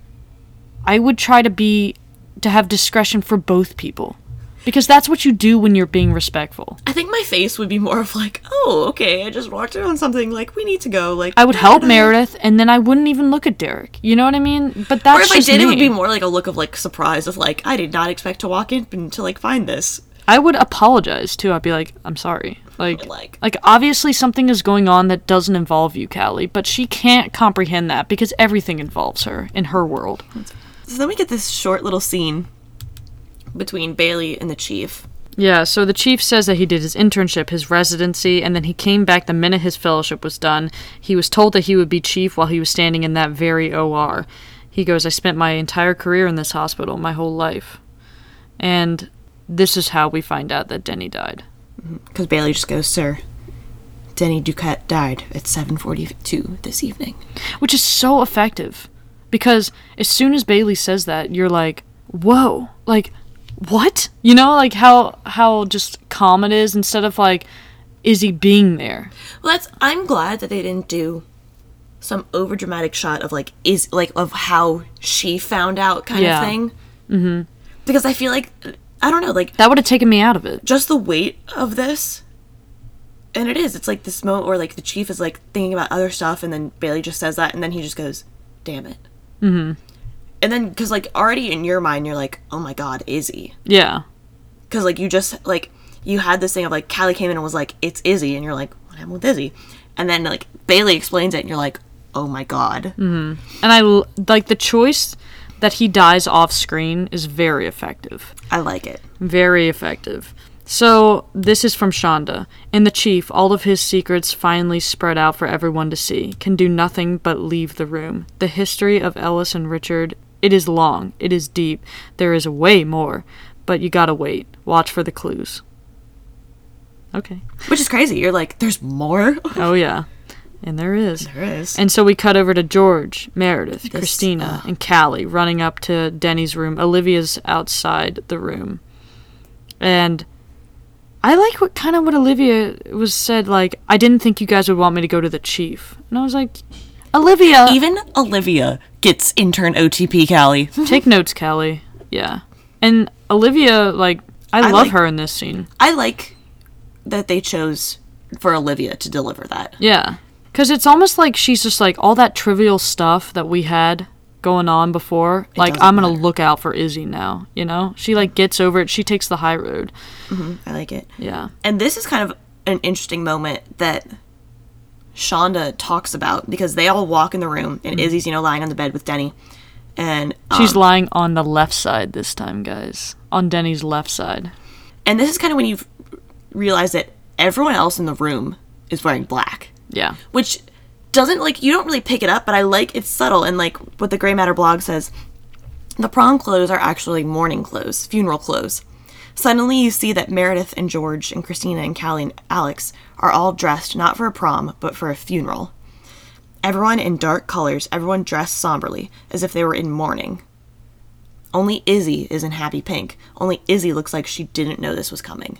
And I like that subtle choice. Guys, this primetime television show with, you know, a limited budget is doing stuff like this. Like, this is so much more detailed than most shows will ever even consider.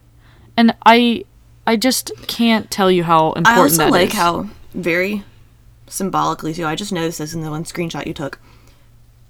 The 3 interns stepped forward towards Izzy, and Callie is, like, noticeably, like, in the back. Yeah, she's almost out the door. Oh, yeah. And she's noticeably further back than all the interns. Oh, yeah. Which, again, is another choice because she's not intern ODP. And then Izzy, like, is laying with him and almost, like, robotic. Like, she hasn't said anything. She's not crying, which is something you would expect from Izzy. There's, like, hardly any emotion. And she goes, I think it was a stroke. He was prone to blood clots. A clot could have formed on his sutures and traveled to his brain. It only takes a second. Which is almost perfectly tragically ironic, you know? Where it's like, he survived all the crap that he went through to die of a blood clot.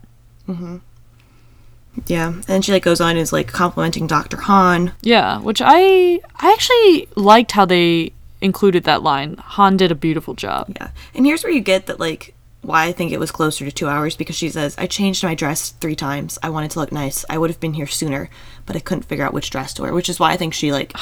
When I heard that line the first time, that was like a nail in the coffin. Because you know at this point, especially when she's like, I don't know why I didn't think of blood clots, she's blaming herself. A little bit, yeah. Yeah. And Meredith saying, like, they need to move him. And Izzy's like, take him to the morgue. And she just, like, is like, I want to be alone with Denny. And then this... But, okay, let's pause right before this Alex part. Okay. First time going through this, were you shocked that Denny died? Like, yes and no. Exactly. You know, like, I feel like when it actually happened, it was like, wow. Like, what's gonna be the fallout? Like, wow. But I also... I don't like, see a way that they keep him alive. Exactly.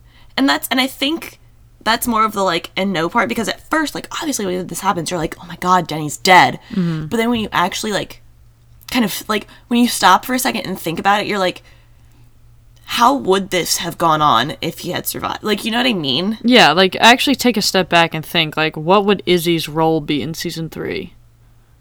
If she's with Denny. Yeah, and, like, would they have lasted outside of the hospital? And like, would that have ruined the Denny character? Because if they, like, inevitably, you can't have a happy couple on screen, because then, you know, they won't be on screen. If you want your character to have screen time, there has to be drama.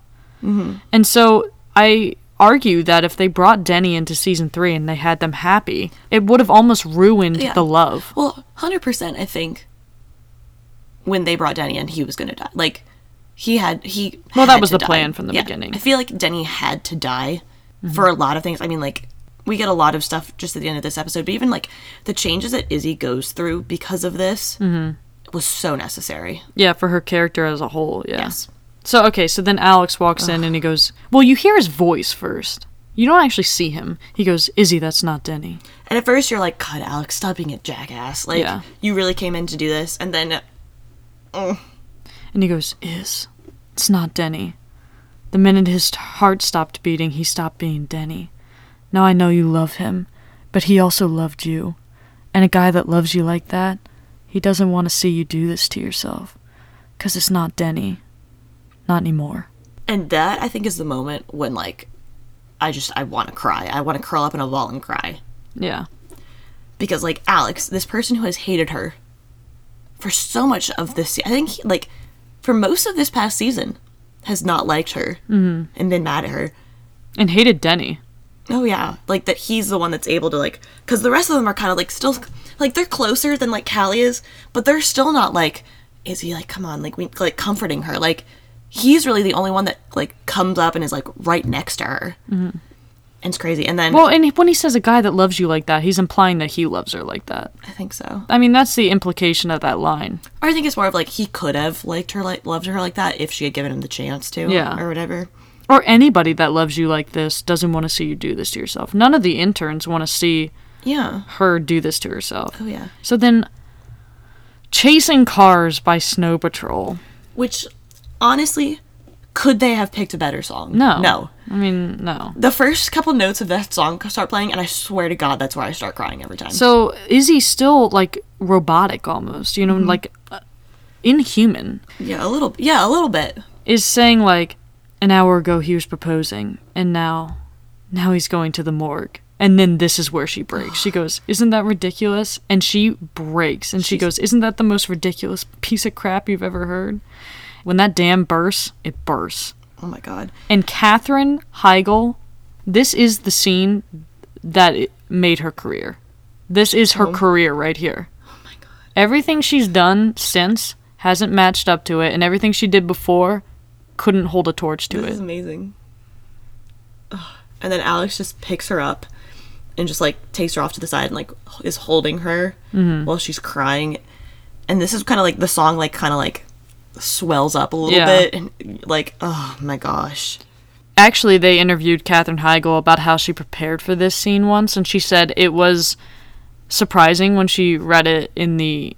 It was daunting when she read it in the, you know, table read, but she knew that it was, like, it's like an actor's dream to be able to do something like this, you know?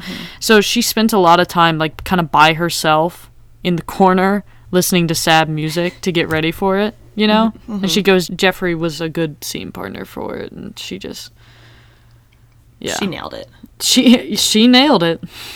That's for freaking sure. Yeah. So can you read this? Yeah, so then Shonda says, point is, Denny was always going to die. His character was created to die. I knew it. Jeffrey Dean Morgan knew it. People die. Suddenly, without warning. When you least expect it, people die. And it's horrible and painful and utterly shocking, but it happens. And I wanted to present that on the show. The good thing is what Camille said to Richard. I've been loved. I've been loved. That's something everyone should feel once in their life. Denny has been loved, and he dies knowing he was loved, and knowing that he was loved back. I love that.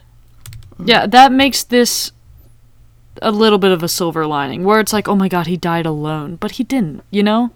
He died in love. Which is also when you think back, because they did the 2 shots of Denny in that kind of, like, they did one of him, like, smiling because he was like, Izzy's coming back to me, I'm getting married. And then it was the scene of him, like, dying. Yeah. But he was happy until and I think that's what it's supposed to show is, like, yeah, he died alone, but, like, he died being loved. And, like, and that's... death is always hardest on the living. What about me? That moment when she said, what about me? It's like, now you see what happens. Yeah. And season 3 will dive into that. And I love that the next scene that they completely cut to is Christina and Burke. Christina just, like, wordlessly just walks in and just holds Burke's hand. And that's it. She's beautiful. She's silently saying, it's super awkward how they're holding hands, but it's also beautiful.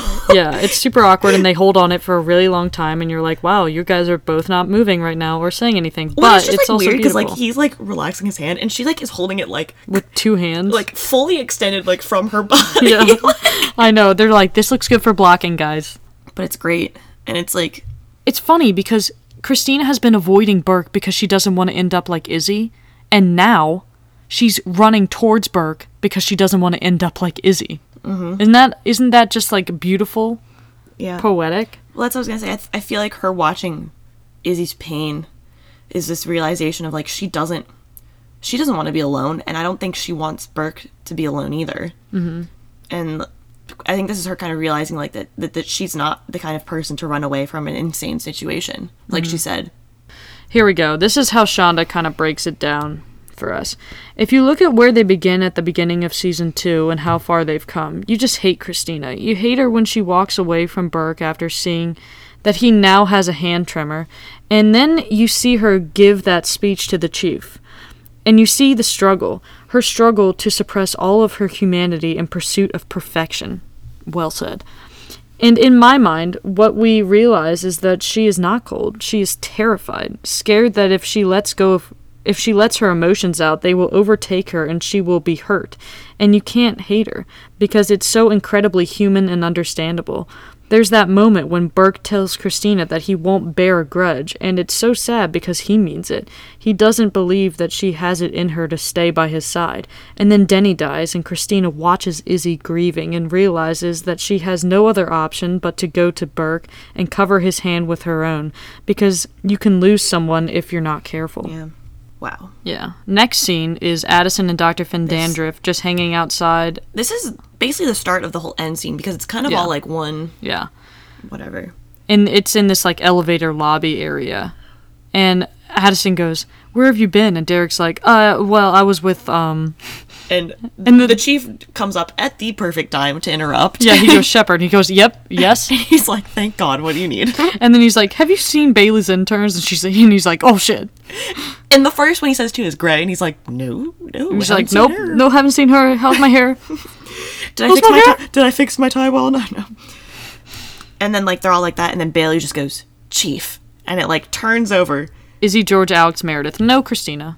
Well, because she's with Burke. Because she's still awkwardly holding Burke's hand. Yeah, probably also, still. Where the hell did Callie go? Who cares? You know what I mean? Though? Like, she was in the room, and then, like, they were just like, we need to go awkwardly, like, walk in a line by the chief. By Callie. And then I love this, because they completely walk by the chief, and they're like, we're just gonna be like, whatever. Like, and then Izzy just kind of stops and turns back and delivers this line. I don't know if I can do this justice. Well, I just like "it was me." Like, when she says it like that. Because she kind of, in a way, almost says it, like, she smiles a little bit. Yeah. Where it's like this sick, like, twisted smile almost. And she goes, "I cut his LVAD wire. I did it and no one helped me. And now, I thought I was a surgeon, but I can't. I thought I was a surgeon, but I'm not. So I quit." And you're like, ugh. And at the beginning of 225, remember she says, "This section of the bar is for surgeons." And then 2 episodes later, she goes, "I'm not a surgeon." You know? After all this. And then I love, because Bailey kind of is like, "Izzy," like, calling her back. And I love that Bailey, like, even though, like, obviously Bailey was mad because that she did this and everything, but I like how Bailey's still kind of being, like, the mom. And, like, I feel like this also, like, she doesn't say this, but I feel like she still has, like, confidence in Izzy and is like, you would be a great surgeon, like, I believe in you kind of thing. Like, well, I mean, they're all just watching Izzy set herself on fire, and that's hard to watch, you know, like, just the guilt and the pain, and, you know, it's like, oh my God. And like, all of them, like, staring at her too. Wow. And then this is what Shonda has to say. In the last scene, Mark Tinker shot this gorgeous shot of Izzy walking down the stairs, Alex and George behind her. I love that shot. Izzy has this fallen queen thing going on that I just adore. And I love that George and Alex kind of walk her out like they're her bodyguards. Yeah, because I love that. I mean, the implications for season 3. I love it. It's perfect that it was those two. And so they all walk away except for Meredith, Dr. Findandriff, and Derek.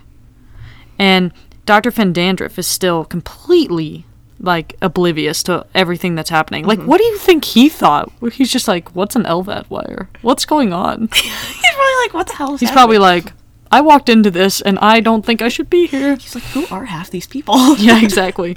And he goes, "Come on, I'll drive you home."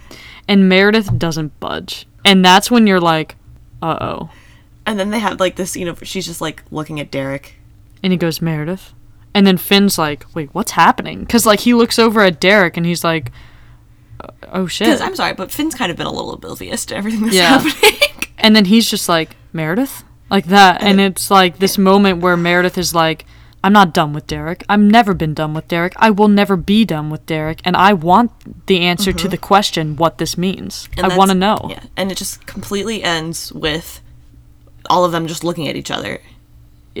Super zoomed in on Meredith's face. And Meredith ends the season in her favorite place, the center of attention. And yeah, and then that and that's the end of the season. You're like, ugh.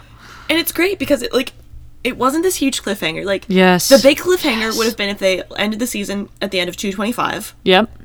And a lot of shows would do that now. And I like how they kind of moved it on. And I also like the fact that, like, you know, all of this stuff happened with Izzy. And, like, obviously, like, Izzy, like, was kind of, like, a main focus of, like, what's been going on recently.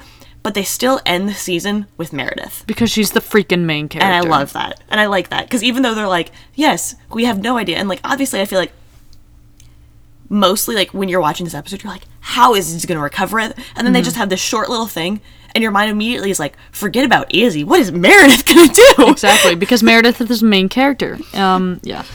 Anyway. So, can you read this orange thing? Yeah. So then Shonda goes, I do feel like we've tried to make their relationship complex. Derek's flawed, and sometimes you hate him. Meredith's flawed, and sometimes you hate her. Never.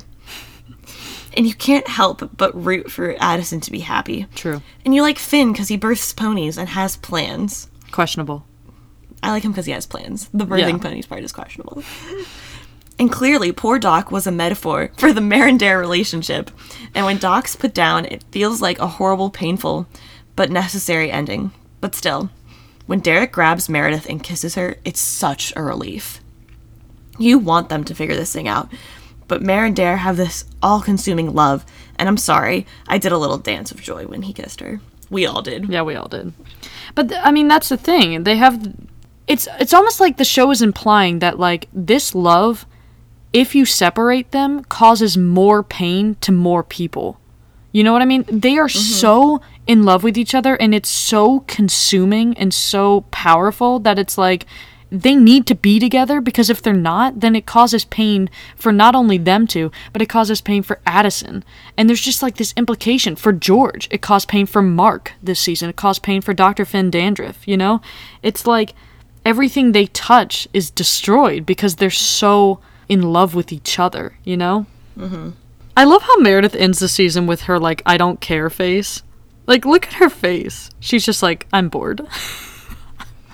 It's like half I don't care, but then also half like eyes burning. Yeah, well, it's half like, oh my god, like I'm almost exhausted from this, you know? From my life. So this episode dates the first episode not to have a voiceover. We kind of said that. The episode was also ranked number 63 on TV Guide's top 100 episodes of all time. Should have been higher. It really should have. I don't know what's behind I looked up the list, and there are some episodes that I was like, really? Seriously? Seriously count? 1. Patient rankings? I mean... The same. How, like... Camille... is third, because her only point was to bring the prom to the hospital. And then Burke was second. And I feel like it's because a lot of what happened with Burke kind of... was about 226, not so much 227. I mean, he was barely in this episode. And for setting up season 3. So the whole Burke thing with the like tremor. Still coming, yeah. It's still coming. He's like the new Denny. And then one Denny. We don't need to explain it. Make one change. What? Only to have the Don't You Forget About Me music video at the end. like a bonus webisode of everyone singing. No. It like cuts to like Meredith's face and then it goes to black and then it's just like, don't you?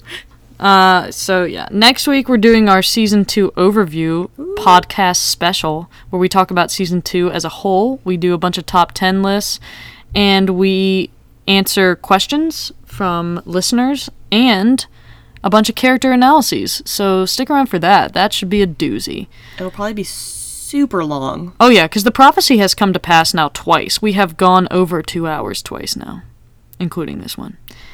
So if you want to get in touch with us or send us in questions, you can on Twitter at Grey's Uncut. Our Gmail for longer questions or comments is greysanatomy.uncut@gmail.com. We're on iTunes, so it'd be great if you would rate and review us. And if you want to leave a specific comment or question on a specific episode, you can go to our website, which is greysanatomy.uncut.home.blog. Thank you so much for sticking around. Becca, look me in the eye. We're done with season 2.